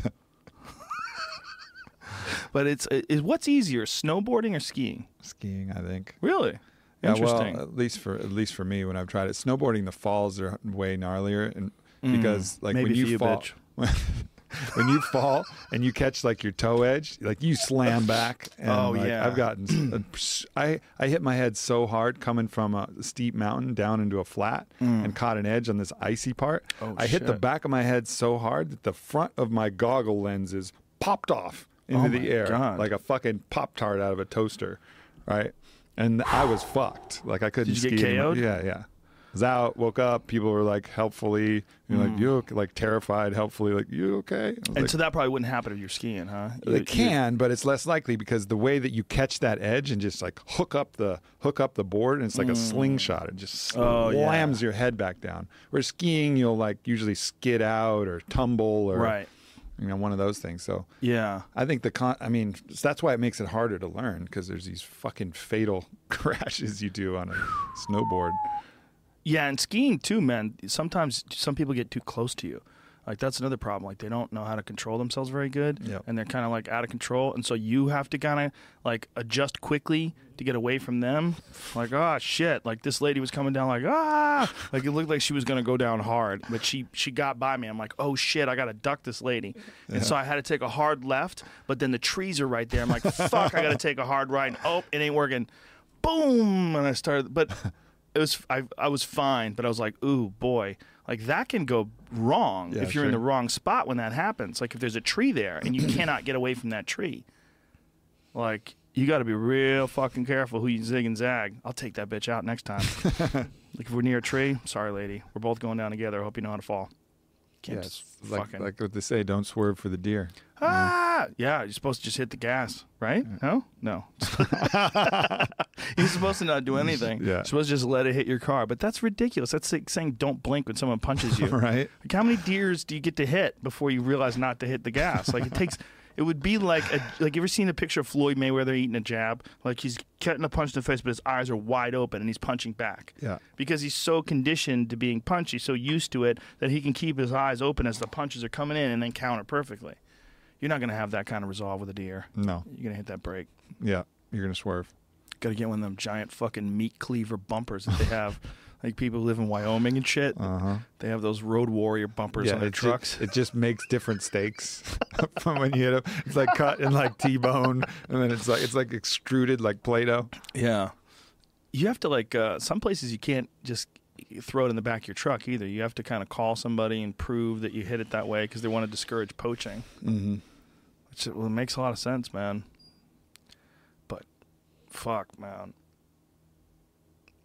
Deer jumping in front of your car. What are the odds that you're going to go, okay, you can't hit those brakes. Remember, they said just don't swerve, just hit the deer. Fuck that. I think some people are better at that super calm moment of like decision making in crisis. Like I've been around people in certain situations that like you can't prepare for. And then there's some people who just freeze, like straight fucking freeze. Yeah. And then some people who act. And I think like all like police officers and military, they train yourself past the freeze. But it's funny, like I was in Australia and this dude was drinking Bundaberg overproof rum. And he was used to doing this trick with regular Bundaberg rum, which is Bundaberg rum, where he lights it on fire and pours it in his mouth, and it goes out when it hits his mouth. But he was doing it instead with overproof rum, right, which he'd never done before. Well, the thing with overproof rum is that motherfucker doesn't go out ever, period. Like the wind is not going to get it out. So he's pouring this flaming shot, and it doesn't go out, and so his face catches fire. Oh, Jesus. Full on Hellraiser face catches fire. He's in the kitchen of the house we're renting. Oh, Jesus. And like everybody is just looking at him. He's clawing at his face. It's not working, obviously. He doesn't know what to do. Right. And then I'm looking at him, and I don't know what the fuck to do, and everybody's just staying there. So I go to the faucet, and I'm like trying to get water and like spray it on him from the faucet. Not the right thing. I should have put like a towel or a rug over his head, but you just don't think. You're not prepared at that moment, right? And then so eventually he fucking rolls around on the ground and figures it out. Did he get burnt? He got burnt, but it was more like a facial. Surface? Like took the first layer off, and he had like a nice laser peel for a little while. Yeah, like when someone does that and then doesn't say anything, you're supposed to go, okay, did you just visit the sun? Looked a little bit like that. He ended up being fine. But I've been around other people. Like another incident was like a home stripper pole, right? And I was there with Roger Huerta, right? That's a house you should never buy. Want to talk about a haunted house? And we have your own pole. There was a home stripper pole. Go. And it was tied to the wall, and this girl gets on there, and she's swinging. She's a little bit bigger. Oh no! We're all around her. We're all kind of laughing. Everybody's clothed. We're all just laughing, and the pole goes like unhinges from the roof, and she's going timber from like 10 feet up inverted, like it's gonna be really bad. And literally everybody around the circle just looked like, damn, this is gonna be bad. And Roger just quickly, like immediately moves over and like grabs the pole, like superhero style, right? And that's when I realized, like, that's a different dude.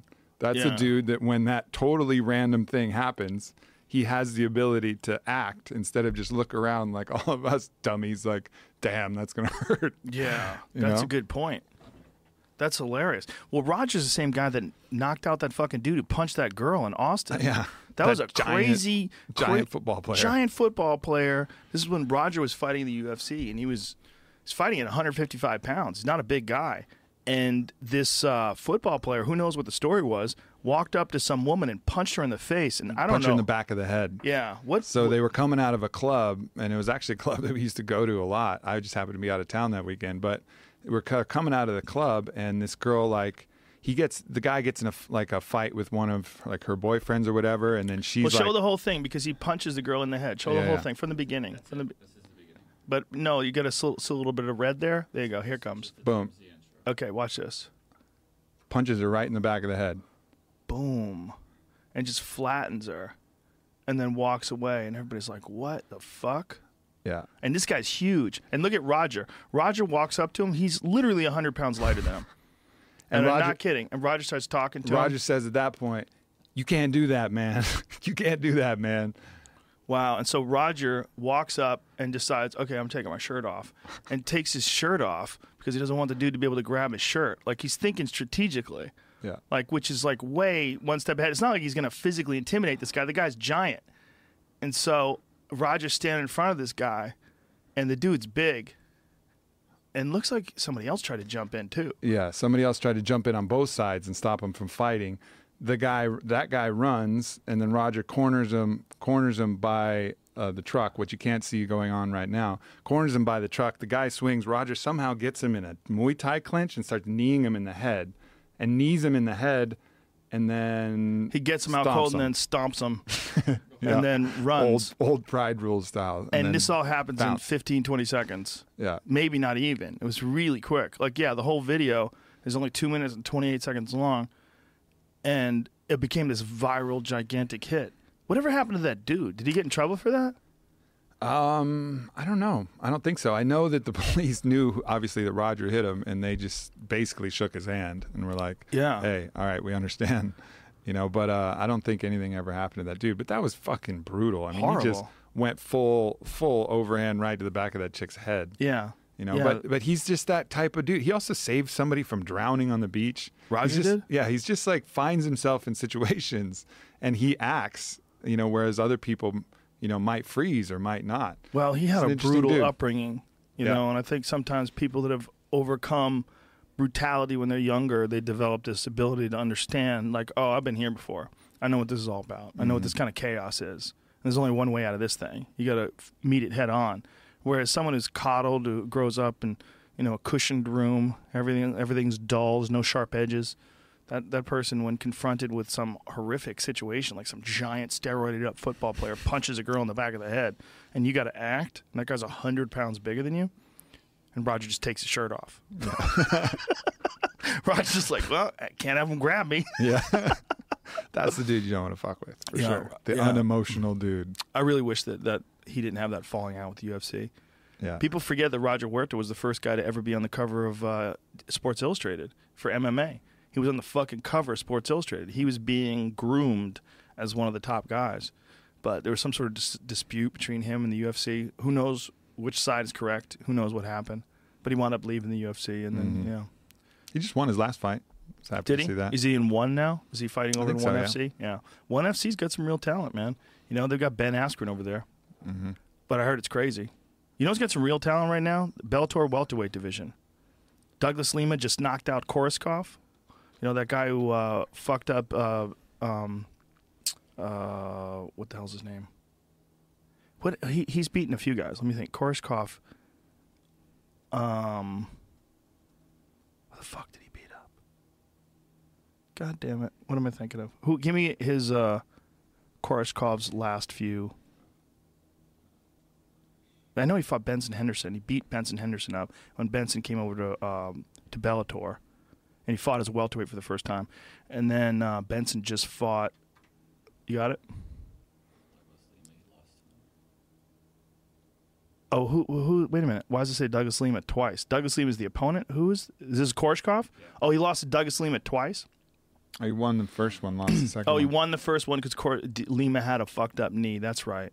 And then he beat Benson, and then Lima just crushed him in the rematch. Which fight am I thinking of, man? Again, I can't believe I can't remember which fight it was. But the Benson Henderson one was a big one. Even though it was a decision, you could tell the difference in size was pretty significant. But then when Lima fought Koreshkov, you could see Lima looked way bigger than Koreshkov. So they've got Paul Daly. Okay, that's what it is. So Lima I'm getting all confused. Lima beat Paul Daly, who's super legit, and he beat him by decision, and then just knocked out Koreshkov. For some reason I thought Daly had fought Koreshkov. I fucked it up. But Daly's super legit. I mean, Daly's a scary fucking striker. Sure. So for Lima to beat him and to beat Benson Henderson, who's relatively undersized for the division, and then to knock out Koreshkov like that, I mean, that was stunning shit. I think he's world class. And meanwhile, that guy was ragdolled by Ben Askren, who's the ONE FC champ. Ragdolled. Both of them were. Koreshkov and Lima, both ragdolled by Askren. Askren's a motherfucker, dude. Yeah, his Wait wrestling's on another level. When did he lose? When did Douglas Lima lose to Askren? Put up Lima's record again. Because did I fuck that up? Back in April? 2012, yeah. See, Lima's had some serious injuries. He had serious knee surgery. But that was quite a few years ago. But Ben Askren did that to him. He did that to Koreshkov. He's done that to a lot of dudes. He gets a hold of those guys, and just they look like world beaters until he gets a hold of them. He drags them. Lyman Good. He did it to Lyman Good, too. Same thing. Gets a hold of them, drags them to the ground, beats the fuck out of them. They can't get up. It's just crazy. Yeah. And he's so relaxed when I saw him do that to somebody. He's like riding them like a bull. Yeah. Like waving to the crowd. People are booing. He doesn't care. He doesn't give a fuck. He doesn't give a fuck. It's crazy. I mean, it's one of my most perplexing puzzles in MMA. But when he fought in Bellator, when Jay Hiran went over there, Jay Hiran gave him a hell of a fight. And Jay Hiran, who was a very good fighter, who didn't do so good in the UFC, but was really talented, and then went over and had this fight with Askren in Bellator. I mean, Jay Hiran was, a good wrestler with a little bit better, crisper striking than Askren, and managed to keep it on the feet a lot. And Askren had a real problem with that. So that was one of those things where I was like, man, I want to see him against world-class fighters who know how to stuff that takedown, against a real good wrestler who knows how to stuff the takedown, who's his size. But Michael Chandler just beat Benson Henderson, too. Mm-hmm. Like, they've got real talent over there now. No doubt. But it's still one of those things where nobody watches it. It's like you look at the ratings. It's like if they're lucky, they get a few 100,000. Well, it's the human drama that people love, and the bigger that personality, the more it's a celebrity, the more interested you are in the fight. Like you get to understand this character that Conor McGregor is, and it's part of the compelling nature of watching his fight. Like the personality, people want to identify with it. It's like I think it's the difference between a good epic movie and a shitty epic movie. Like a good epic movie, you fall in love with the characters before the fucked up stuff happens that propels them on their hero's journey. Yeah. Right? You know, you can't just go straight out of the gate and show that whole backstory happen, and then he's all of a sudden kicking ass. Like, you want to be emotionally invested, and then every time they're swinging a sword, or every time you're watching them punch and take down, you're way more invested. And I think boxing did that with 24/7. The UFC's done that with all their embedded, and I think that's just something that they do better than anybody else. They get you emotionally invested into the fighter, and then when you're there, you know, that's when you really want to watch. There's also those epic personalities, those mega personalities that come around every few generations, or once a generation, or a couple times a generation, I should probably say. Like the Tysons or the Sugar Ray Leonards, or the people that people are just so compelled to watch. Yeah. And Conor's just one of those people. If he was in boxing and having the same sort of success, he would be just as big. He'd be gigantic. Sure. Yeah, I mean, if Triple G had his personality. Oh, my God. You know? Oh, my God. I mean, Jesus Christ. But Triple G's not doing things the way Conor's doing things. Not even close. Because Conor has those little gloves on, and, you know, he's fighting MMA. He's landing these one shots like that just stun guys and have them rocked, and he's putting them away like he's got lead in his hands. It's sort of a different thing. Like, you see his fight with Jose Aldo. You very rarely see that happen 13 seconds in a world championship boxing match where someone connects with one shot and flatlines somebody. That's in the realm of MMA almost exclusively in early fights like that. Mm-hmm. It's so rare that in a championship fight, someone knocks someone dead in 13 seconds. But in the UFC, it can happen all the time. I mean, it just fucking happens. There's a lot less armor on that button, on the lights out button. Yeah. A lot less padding in there. A lot harder to defend, too. It's easier to defend with those big gloves. Yeah. There's so much going on with big gloves versus small gloves. You see guys that have devoted their whole life to big glove defense, and then they come in and the small gloves just don't offer the same sort of protection. Hey, even look at Nicky Holskin's main defense. You know, he gets in that kind of turtle pose where he pretty much is covering everything that's super important, you know, in his head with his gloves and forearms. And can't do that with the little gloves. No, you can't. But see, that's one of the cool things about watching a guy like Holtzkin is that he can do that. Like with the big gloves, you're like, oh, look what you can do here.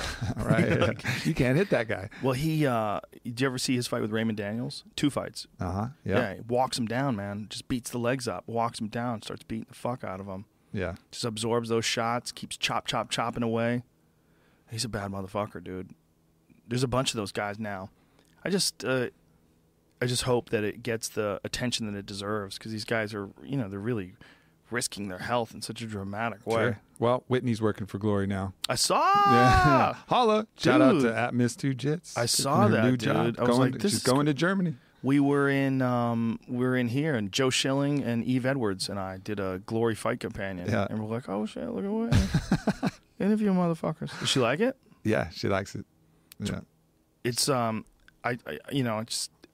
for some reason, I don't know what the reason is, but for some reason it's just never completely like took root in America. But it's not because of the talent. I think it's, again, you got to tell those stories. You know, that's what people want. You need to invest way more in the pre-fight, you know, video crew that's putting out these videos, or get a reality TV show. So I think that's a genius thing that the UFC did, because you're exposing people to the personality of these characters, and then when you watch them fight, you care. Right. You know, that's the fucking missing piece. It's not. I think they're always looking at how can we improve the actual sport. You got to improve, you know, the people's access inside these combatants, and I think that's the key. You know, another thing, it doesn't seem like there's a venue that is anything even remotely like the venues that used to exist just like 10 years ago, as far as like putting a fight on Showtime or putting a fight on HBO or putting a fight on NBC. Seems like 10, 20 years ago, you could have put Muay Thai on NBC at 9 o'clock at night at some crazy Muay Thai night, and people would have got hooked. Like, whoa, this is nuts. But now it seems like there's so many options for entertainment. Mm-hmm. It's really difficult to like lock in a substantial group of people just by putting something on a certain time of night. Like, they have so many choices. Yeah. There's almost too many choices. We're almost like overrun with possibilities to stare into the looking glass and get enchanted. You know? It's true. But I think ultimately that's our salvation. You know, you get all of the choices, and then you can really decide what you want, you know? I think we're going to be robots. That's what I think. Cool. I really do. Conscious robots. We're that anyways. I think that's the cool part about Westworld is it's showing that, like, where is robot, where is consciousness, at what level. And I think we're just a more complicated version of that. Yeah, man, don't spoiler alert. I haven't seen the last episode. Yeah, I haven't seen it. Oh, the last either. one's next week. Okay. I've seen all of them up till now. I'm caught up. But a lot of people who are listening aren't. Yeah. Yeah.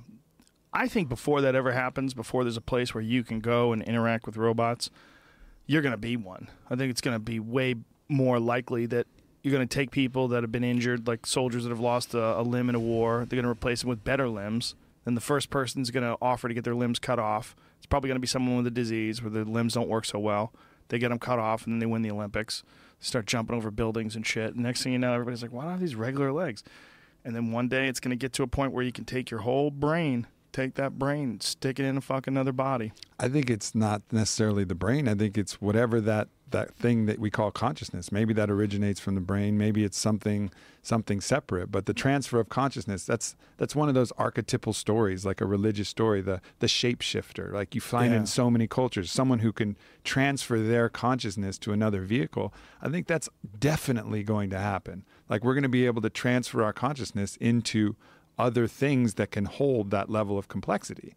Like as long as it can hold that level of complexity, like I think trying to transfer our consciousness into a stink bug would be really challenging. Obviously the brain and how that works, it's putting something that's too big into something too little. But if something is of, similar complexity, I think we could transfer our consciousness into there. We just got to figure out what consciousness is, how we measure it somewhere in between the spaces of quantum physics, or maybe that's the frontier. Maybe it's somewhere, but how we transfer that, I think we'll ultimately figure out. And I think we know it. And I think that's why it's in all these stories. The wargs.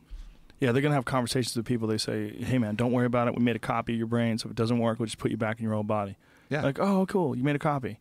Yeah. I mean, it's a copy from November 21st, 2016. Do not worry. Everything from here back. You're not going to remember anything from today, but it's no big deal, man. You're going to lose a couple days of shit going on. You catch up, get on your Twitter. Or the consciousness just rides and it goes out of body for a little while, stays current, and then just drops back in. Well, now you're talking crazy. I don't know why you just got to take it to the next level. I just feel like we're going to come to a point where we figure out how to express ourselves outside of language. This is what I believe. I believe that the intention, like pure intention, we're going to be able to broadcast that through some form of third-party software, hardware solution, whatever it is. Like they'll be able to figure out what the actual intention of a thought is and transmit that. And so instead of a sentence, it'll be a series of thoughts that you can transfer the intention where you know it without language. You don't have to have a comprehension of German to be able to communicate with a person from Germany, because you'll be able to see whatever they're thinking in pure intent, or feel it, or know it, or whatever the fuck it is. And that's so much closer to truth than language, which is always just an approximation. Right. It's just a symbol for an idea, whereas if you could express in pure intent, like just the feeling of it. And I think that's also what you experience sometimes in the psychedelic state. You feel what you would think is God, and you can't fucking describe it. All of the words fail, nothing that makes sense when you're actually talking about it, but you feel it, and the intent of that thing is there. And then you just approximate it until it almost gets ridiculous. And it is ridiculous because you can't put that into words, but you feel that. And then, yeah. And the only way you really have a reference is if you experience it as well. Like you're saying this, and I'm listening to you say this, and I agree with you. And then I'm like, man, how would I describe it any differently to somebody? And I'm like, well, let's see what we got here for tools. Oh, they don't exist. Yeah. There's no tools in the toolbox that allow you to explain like a really heavy-duty breakthrough DMT trip. They don't exist. Like you can try to approximate it, but you saying it, I register it. But it's only because I have what I believe to be a similar experience to what you've experienced. And even that is just guesswork. Yeah. I'm assuming you're explaining to me what went down when you had it, and I'm like, well, that sounds a lot like how I would clumsily try to explain my experience. Exactly. But we don't know. And we don't know. You don't know. And that's why we should go out and look for yourself, feel these things, see these things, experience these things. When you take see the fucking Burning lids Man, off. when you go to a place like Burning Man and you see what's possible, I mean, obviously I haven't been, but you've been a few times. When you see what's possible, when these fucking freaks all get together and rewrite the rules and go crazy, it gives you a lot of hope. It really does, because it makes you realize, like, these are a lot of people with normal people around us. And yet they're choosing in this one moment to behave in this stark contrast to everyday culture and society. But there's no litter. People are friendly with each other. They're giving away food. Like, they're only doing it for short bursts. You know, they're doing it for a week at a time, once a year. Yep. But they're doing it. They're still doing it. And they didn't do it 30 years ago. Yeah. They didn't do it 50 years ago. They're doing it now. And they're doing it in one spot. But we're talking about it. And people are starting to get together, and they go, well, we could do this more often. Like, we can do something similar to this more often. Yeah, it proves the concept. It changes your view of how an interaction with a stranger could be. It's not somebody who's trying to take something from you and fuck up your energy or whatever. Like, you're all in it together in some weird way. And obviously there's shitheads at Burning Man too, but you get the overwhelming consensus that you're all in it together. Yeah. And it's a cool feeling. Just transcends these kind of very solipsistic, I'm in for myself. These are my things. This is my fortress that I build. And you just collapse all that and surrender to a much, much happier state. And that's part of the magic. I mean, isn't that one of the more genuine problems with any sort of egalitarian or altruistic vision, is that people are not going to reciprocate?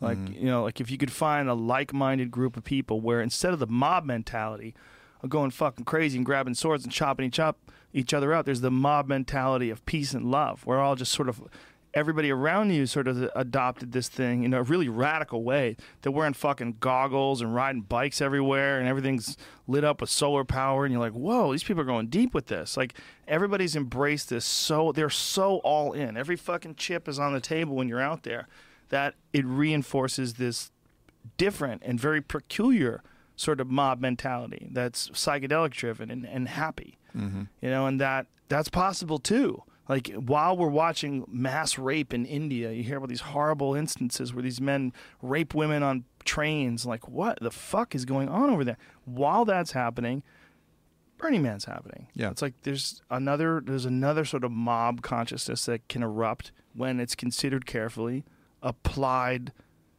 ethically, morally, sensitively, with an open heart.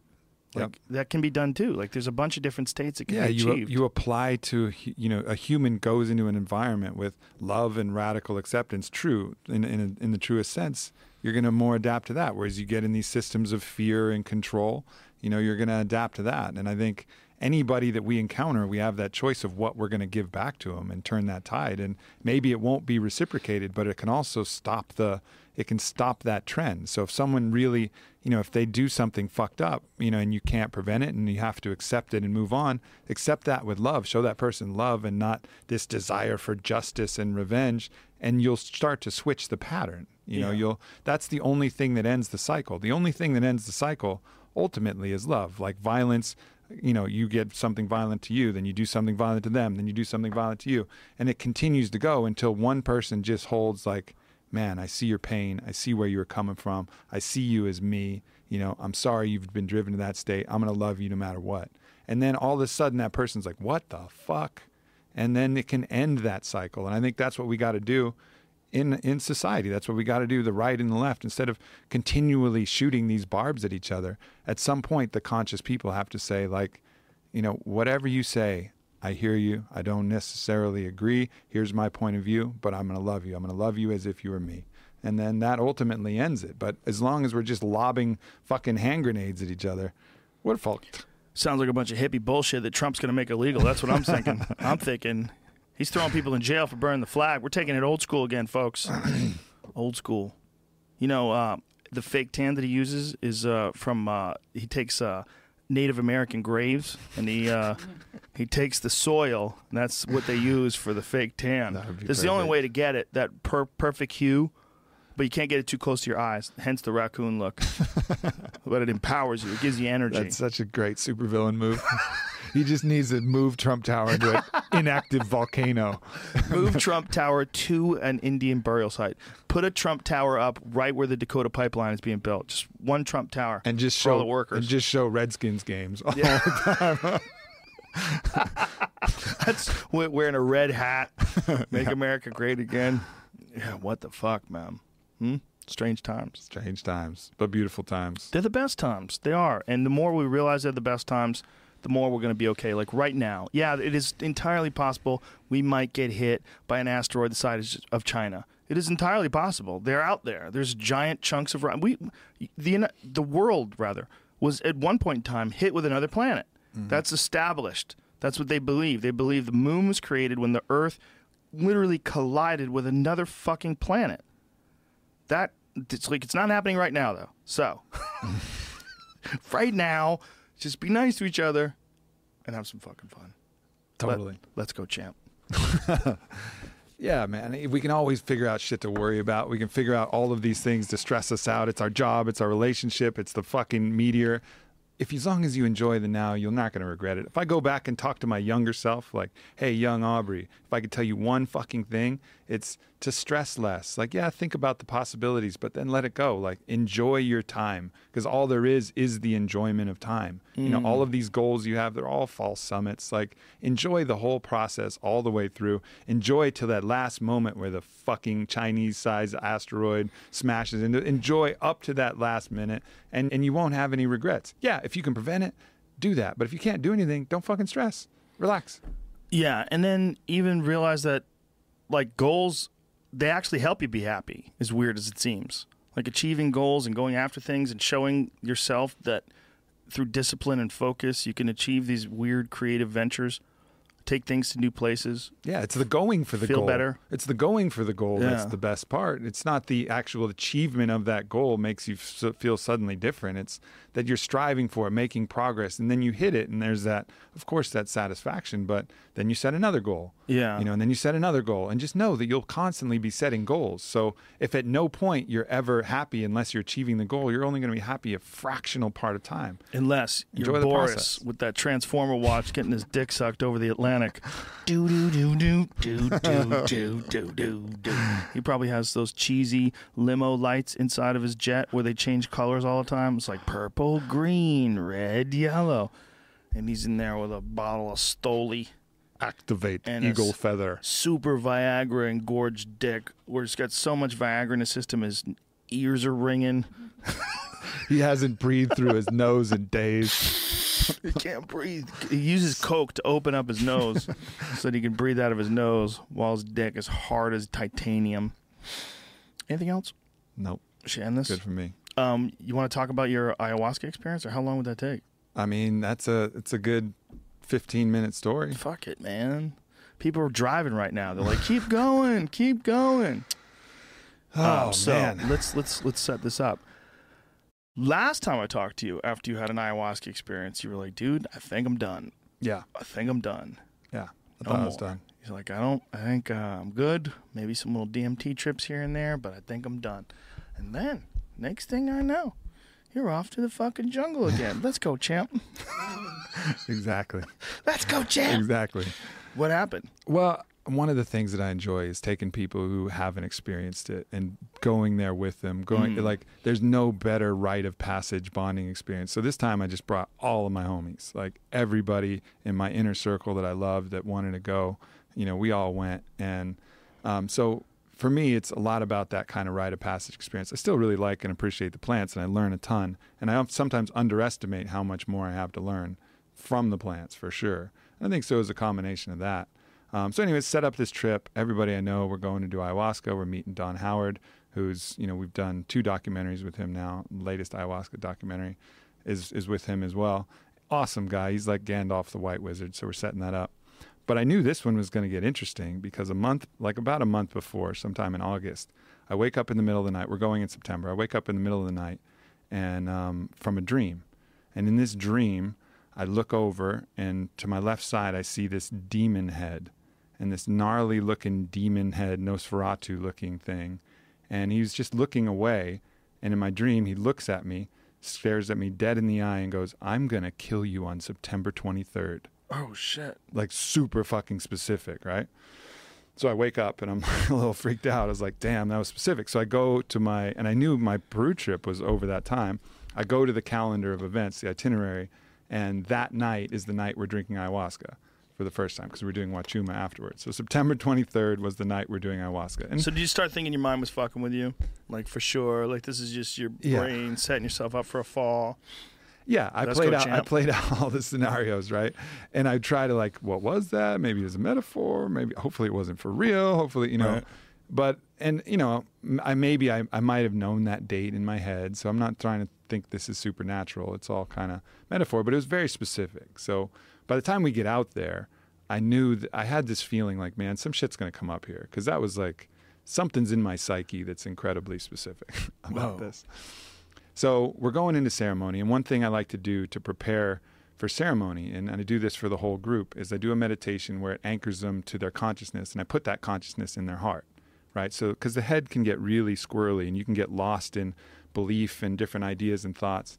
And if you identify yourself as consciousness, which I tell them to symbolize as a brilliant piece of white light in your heart, and you symbolize that and you imagine that there. That's an anchor? That's like your anchor. That's your anchor to home. And then, you know, I talk to them how when you imagine that there, then you can imagine it actually showing up atomically, like in the rules of quantum physics, the observer effect. You observe it, then it's connected to yourself, all your cells, connected to all things in space, connected to the, you know, to the one source of consciousness, you know, the collective consciousness, that thing. And it just kind of anchors you and keeps you in this feeling of safe. So whatever squirrely thing is happening in your mind, you do that. But this is important for the story that I'm setting up, because, you know, so I do that meditation, and that's where I go into these psychedelic experiences, anchored to my heart, connected to the cosmos, connected, you know, to the infinite through that. And it's a very kind of comforting meditation to do. So I'm going through, and I take the medicine, and right off the bat, it's like super, you know, it's super chill. Like I'm seeing beautiful scenes, like flowers, these flowers of light, and I get this message like, hey man, this one's going to be easy. And I was like, oh, okay, cool. And it was like, we're just going to fix a few things. So I felt like what feels like all these little doctors of light, the doctorcitos, you know, these little light beings like going through my body and start fixing little different areas, fixing little parts in my head, and they're fixing little parts here. And meanwhile, my mind is being distracted with flowers and butterflies, and it's super chill. The only memorable vision I had was I go to this shrine in this jungle, and I see this giant monkey human hybrid that's super happy, and it's like there's just butterflies and everything going around, and then inscripted in stone it says, "We are the pleasure monkeys." And that's what I've been using that word today. And it's this like really cool thing, like, oh yeah, we are pleasure monkeys, we're here to enjoy all of the best shit that we can. And I start thinking about, you know, the foods and the people and the camaraderie and everything around me, super positive. Meanwhile, the light's going through my body and fixing it. And then, you know, as this really idyllic thing, and I think we're at an hour and a half in, I'm like, fucking, we're good. Like, whatever this demon was, not going to worry about it. It's fine. And then right to my left, I see this gnarly looking Gollum, Lord of the Rings looking fucking my precious Nosferatu demon guy. And he looks at me, and I was like, you know, one of the practices that I have is anchoring to that point in my heart. You know, I encourage the feeling of invincibility, like it can't be harmed. You know, this is your consciousness. It's this peace in your heart. It can't be harmed. And I see this demon, and it looks at me, and then it jumps towards me, and it starts biting my neck. Whoa! In my vision, right? So this gnarly looking demon is biting my neck in my vision. No, it's all in this like a movie of me being played out, right? Are you just going with this? But the emotion Do at this point, ratcheted up? Right. So at this point, you know, I know it's eating in my, you know, in that vision, it's eating through my neck, and I see what its aim is, and it's aiming to eat through my neck and eat that thing in my heart, the white light in my heart that I've been meditating about. Like that's what it wants. So in what I thought was this like heroic act of invincibility, I was like, go ahead, man. You want that thing? Go ahead. Eat all the way through me. Get that thing. It's fine. You know, instead of, because I've learned in a lot of these practices, the more you resist these things, the more aggressive they become and the harder you just get in this dance. So the more you surrender generally, the better off you are. So it's like, oh, you want to eat that thing? Go for it. So it goes through, eats through my neck, through my chest, and it grabs a hold of that piece of white light in my heart, snatches it. And right at that moment, I've never felt more fear. I feel like I got shot with a bullet. Like I felt like I went dead, completely dead. And fear just shot through my entire body. And I was like, oh, fuck. I just gave this demon my consciousness. I just gave this demon my soul, and I let him have it. It's like all the fucking vampire movies. Like, they can't come in unless you give them permission, then you give them permission. And all of these fucking thoughts are going through my head. And meanwhile, I felt completely dead, like hollow from the inside. Fear was at like 1,000%. And then the Icaros of the shamans start getting more intense. And I'm like, holy shit, I'm fucked. So I start negotiating with this Nosferatu demon guy. And I was like, man, I'd really like to get my peace back. Like, you mind giving it back? Like, you know, it's all good. I understand you have your place, you know, for polarity to exist. There needs to be the dark. There needs to be the light. You know, it's all good, man. We're all on the same team. Ultimately, we're all, you know, consciousness in the cosmos. He's having none of it, right? And then finally, Is he like talking to you? He's sometimes talking back and sometimes just kind of like mocking me, really, like kind of laughing. And then he goes, here you go. And he gives me something. And I greedily, like a hungry child, like grab it and I stuff it in my heart. And it was this dead piece of rock, like a dead stone. And it's just, this demon's just laughing at me. Ha ha ha, I have your heart. And watch where I'm going. And he goes and he takes it. And I'm following him and he, you know, through this kind of like wormhole thing. And he takes it and I see who he's giving it to. And then I go, oh, fuck. Because he's giving it to the demon of all demons. And this is very archetypal, and I'm not religious, but these archetypes are coming through in this kind of, you know, demon type of sense. But anyways, this demon that he gives it to, I can only call the World Crusher. Because literally he's of the size where I'm seeing him hold planets and crushing them into dust in his hands. And he's just moving the cosmos, these giant horns made of this deep, dark, black and red smoke, and just laughing in the ecstasy of destruction as he takes galaxies and he rips them apart, like the ultimate black hole of destruction and evil. And I go, fuck, like that guy's got my heart piece now. Like the little demon gave it to that thing. So I'm thinking, like, what the fuck do I do? I can't even communicate with this demon World Crusher. Like, there's no way I can even talk to him. He's too big. So I try to, like, well, maybe I can blow myself up. You know, like maybe I can get bigger. I'm thinking like video game style. Like that's going to work. Like maybe if I fucking get bigger, then we can talk and negotiate and I'll be on his level. Totally doesn't work. I can't get even near the size of him in my vision. So I'm like, fuck, what the fuck do I do? Like, what am I going to fucking do here? And and I get the idea. I was like, man, I can't fight this thing. There's no way. But, you know, understanding that, again, that the consciousness and the cosmos needs dark and light, I understand the value of the polarity of that, something that dark. You know, I understand that that's necessary. It's like, man, I got to send this thing love. So I go and I imagine floating up to its head and right between its eyes, I kissed him on the forehead. And I know it sounds weird. And for a moment, I see his eyes go googly eyes, like the emoji heart thing, where hearts appear in the World Crusher's eyes. And it was really kind of cartoony. And for that moment, he relinquishes and he's like, you know, I can give this back to you, but we never took it. No one can take that piece of your heart. It's yours. You know, it's impossible to steal unless you believe it can steal. And it was just like beautiful wisdom. And I was like, oh my God, thank God. But I was still like shaken up by that. You know, I was still kind of fucked up. But that move worked. And in that moment where his eyes were all googly hearts, he's like, man, we can't take that from you. That's yours. So I had this renewed sense of confidence. And so I started kind of going. It was kind of more peaceful then. The Icaros seemed to be following my trip, died down. I'm going through about all the relations in my life and the different, you know, kind of doing the general work you do on ayahuasca. And I get to a member of my family who's really, you know, suffering from some mental illness that is really dark, like a dark mental illness. And I think that now maybe the World Crusher is my friend. So I get the feeling the World Crusher has, you know, that element of darkness is in him. So I think in my imagination and kind of call back on that being, and immediately it comes up, but in a different shape, like a giant fucking sea serpent, and it's wrapping these tentacles around my body like a leviathan from the deep. And I'm like, whoa. I was like, what do you think about maybe letting, you know, this family member, what do you think about letting him go? And he's like, you want his soul? I'll make a trade, your soul for his. And I was like, fuck that, right? So at that point, I was like, man. And then I was like, I don't think I can make that trade. He's like, coward, you wouldn't do that for someone you love? You're a coward. I thought you said you were invincible. And he starts mocking me. Clearly not my homie. Like, clearly the World Crusher takes his job seriously. So eventually I have to go like, you know what? That's between you and him. I can't step in there. Like, there's nothing that I can do for you. So I just had to let it go. And I let him go, not making that proverbial deal. And again, I don't think this is like really happening. This could just be archetype, right? Of course. But so anyways, from there, I was like, fuck, man, this has turned super dark. Like, can I get some help? Like, and since the archetype was demons, I was like, can I get a Jesus in here or something? Like some kind of light? And nothing light would come. Although I did get a cool vision of like Jesus meeting the World Crusher. And I was like, ooh, this is going to be squared, like showdown, UFC ultimate, Jesus versus the World Crusher. And immediately they turned super gay. And they started making out with each other and having sex. Jesus and the World Crusher started like having sex with each other.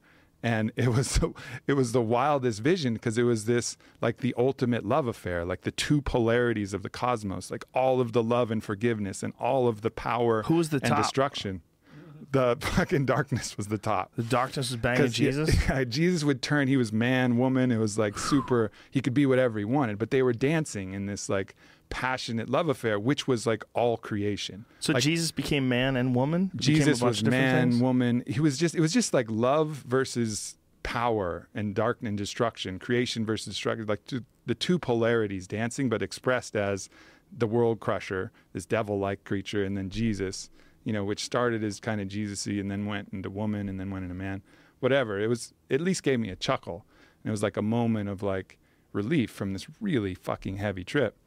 But I still wasn't getting any personal interaction from anything on the light side, you know? And so I'm still like kind of a little shaken up, especially after, you know, the World Crusher called me a coward and I couldn't help, you know, this person in my family. And it's like, fuck.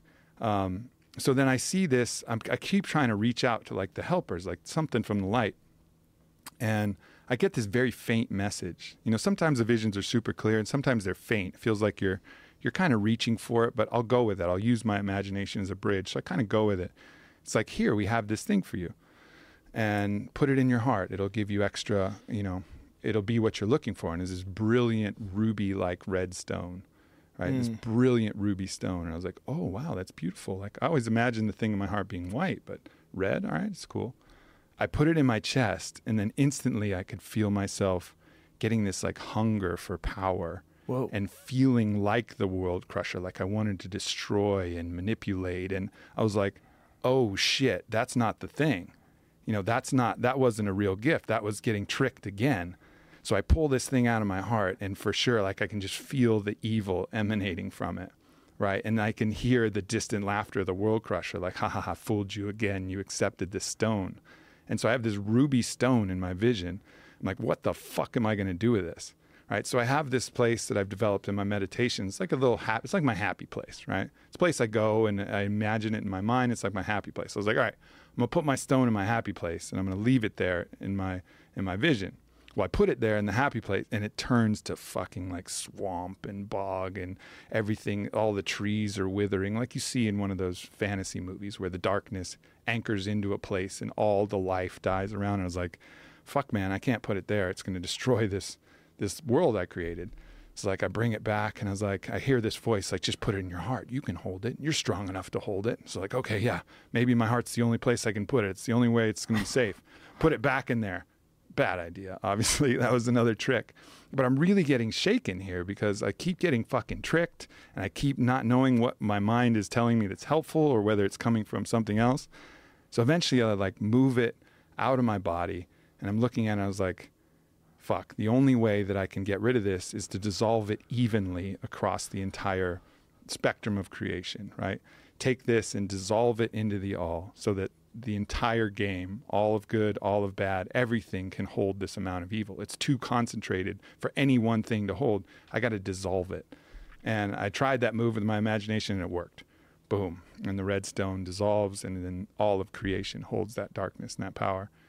And I'm sitting there and I just, at this point, just fucking surrender. Like I've just been totally getting my ass kicked, you know, for the majority of this trip. And especially just having been tricked and I'm just kind of like in a state of surrender. And at that point, I feel like kind of like Iron Man style. I feel this like breastplate like come slap onto my chest and it has this really beautiful fire opal stone. And this helmet come on my head, blink. And this helmet comes and it has this other brilliant white light. And I feel wings shoot out from my back, right? And it's ayahuasca. Shit's crazy.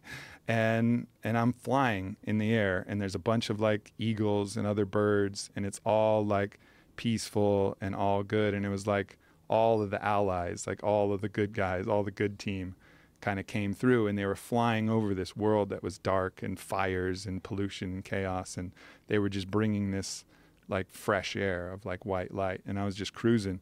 And so for the last 30 minutes of the trip, I was just literally like flapping my wings in the vision, just kind of cruising over the world with all my eagle homies. And it was fucking one of the gnarliest, obviously, experiences I've ever had, no doubt. That's why it's illegal. But your speech is going to be used in the Senate. They're going to get together with Congress. They're going to play this speech back. This is a successful guy, folks. Look what he's doing. Yeah. Goes down to the goddamn jungle, fighting world crushers, and Jesus is gay. Do you want Jesus to be gay? You want that? Oh, Jesus can be a woman. Jesus can be a man. He can be a woman. He's gender fluid. Yep. Wow. It's intense. And again, I think the lessons it's really just about that was the type of resistance that could summon the very best out of me. You know, the move to show the world crusher love, the move to, you know, all of the moves that I had to make, I was only able to learn about myself from the extreme pressure of that vision. And that's one of the beautiful parts of the ayahuasca vision. It tends to give you like just enough that if you show up with your best and you choose love, and you choose the things that are going to bring out the best outcome, you'll make it through. But it brings you to that very fucking brink where it feels like, man, you know, the stakes are really, really high. It's interesting because I think stories like that and experiences like yours, although you've got to go somewhere to experience them legally, those stories are what people are going to rely. That's like almost like a road map of the potential experiences that people are going to come back with and go, dude, look what he's saying about this. Do you want to go there? Do you want to go? How do we get there? You got to go over the mountain. You go over the mountain to meet the world crusher. Fuck, man. Okay, he definitely came back. Yeah, he's back, man. He's in Austin. He's hanging out. Yeah. Like one day, all this stuff is going to be legal, and one day, all sorts of psychedelic experiences, whether it's mescaline or fucking mushrooms, whatever, they're all going to be really commonplace. Mm-hmm. They're going to be as commonplace as going to get a massage, or as commonplace as, you know, taking a yoga class. It's just right now we're in a weird place where someone like you telling that story seems like a crazy person. Yeah. You know, even talking to me, who's experienced a bunch of shit, you know, and I've experienced a bunch of shit with you. I mean, I know you're not crazy. You're just relaying this very odd thing that very few people are ever going to be able to relate to right now. But one day it'll be real common. And I think it's more common now. I think when you saying this now, way more common. Do you talk about ayahuasca and people understand what you're saying than just 10, 15 years ago? Yeah. You know? Oh, no doubt, because people have had similar experiences of reference. I mean, I think the way that a lot of people experience this is in archetypes that you learn about, and there's a different character in the story, you know, which is something you can learn from, like the Harry Potter movies, like Jordan was talking about.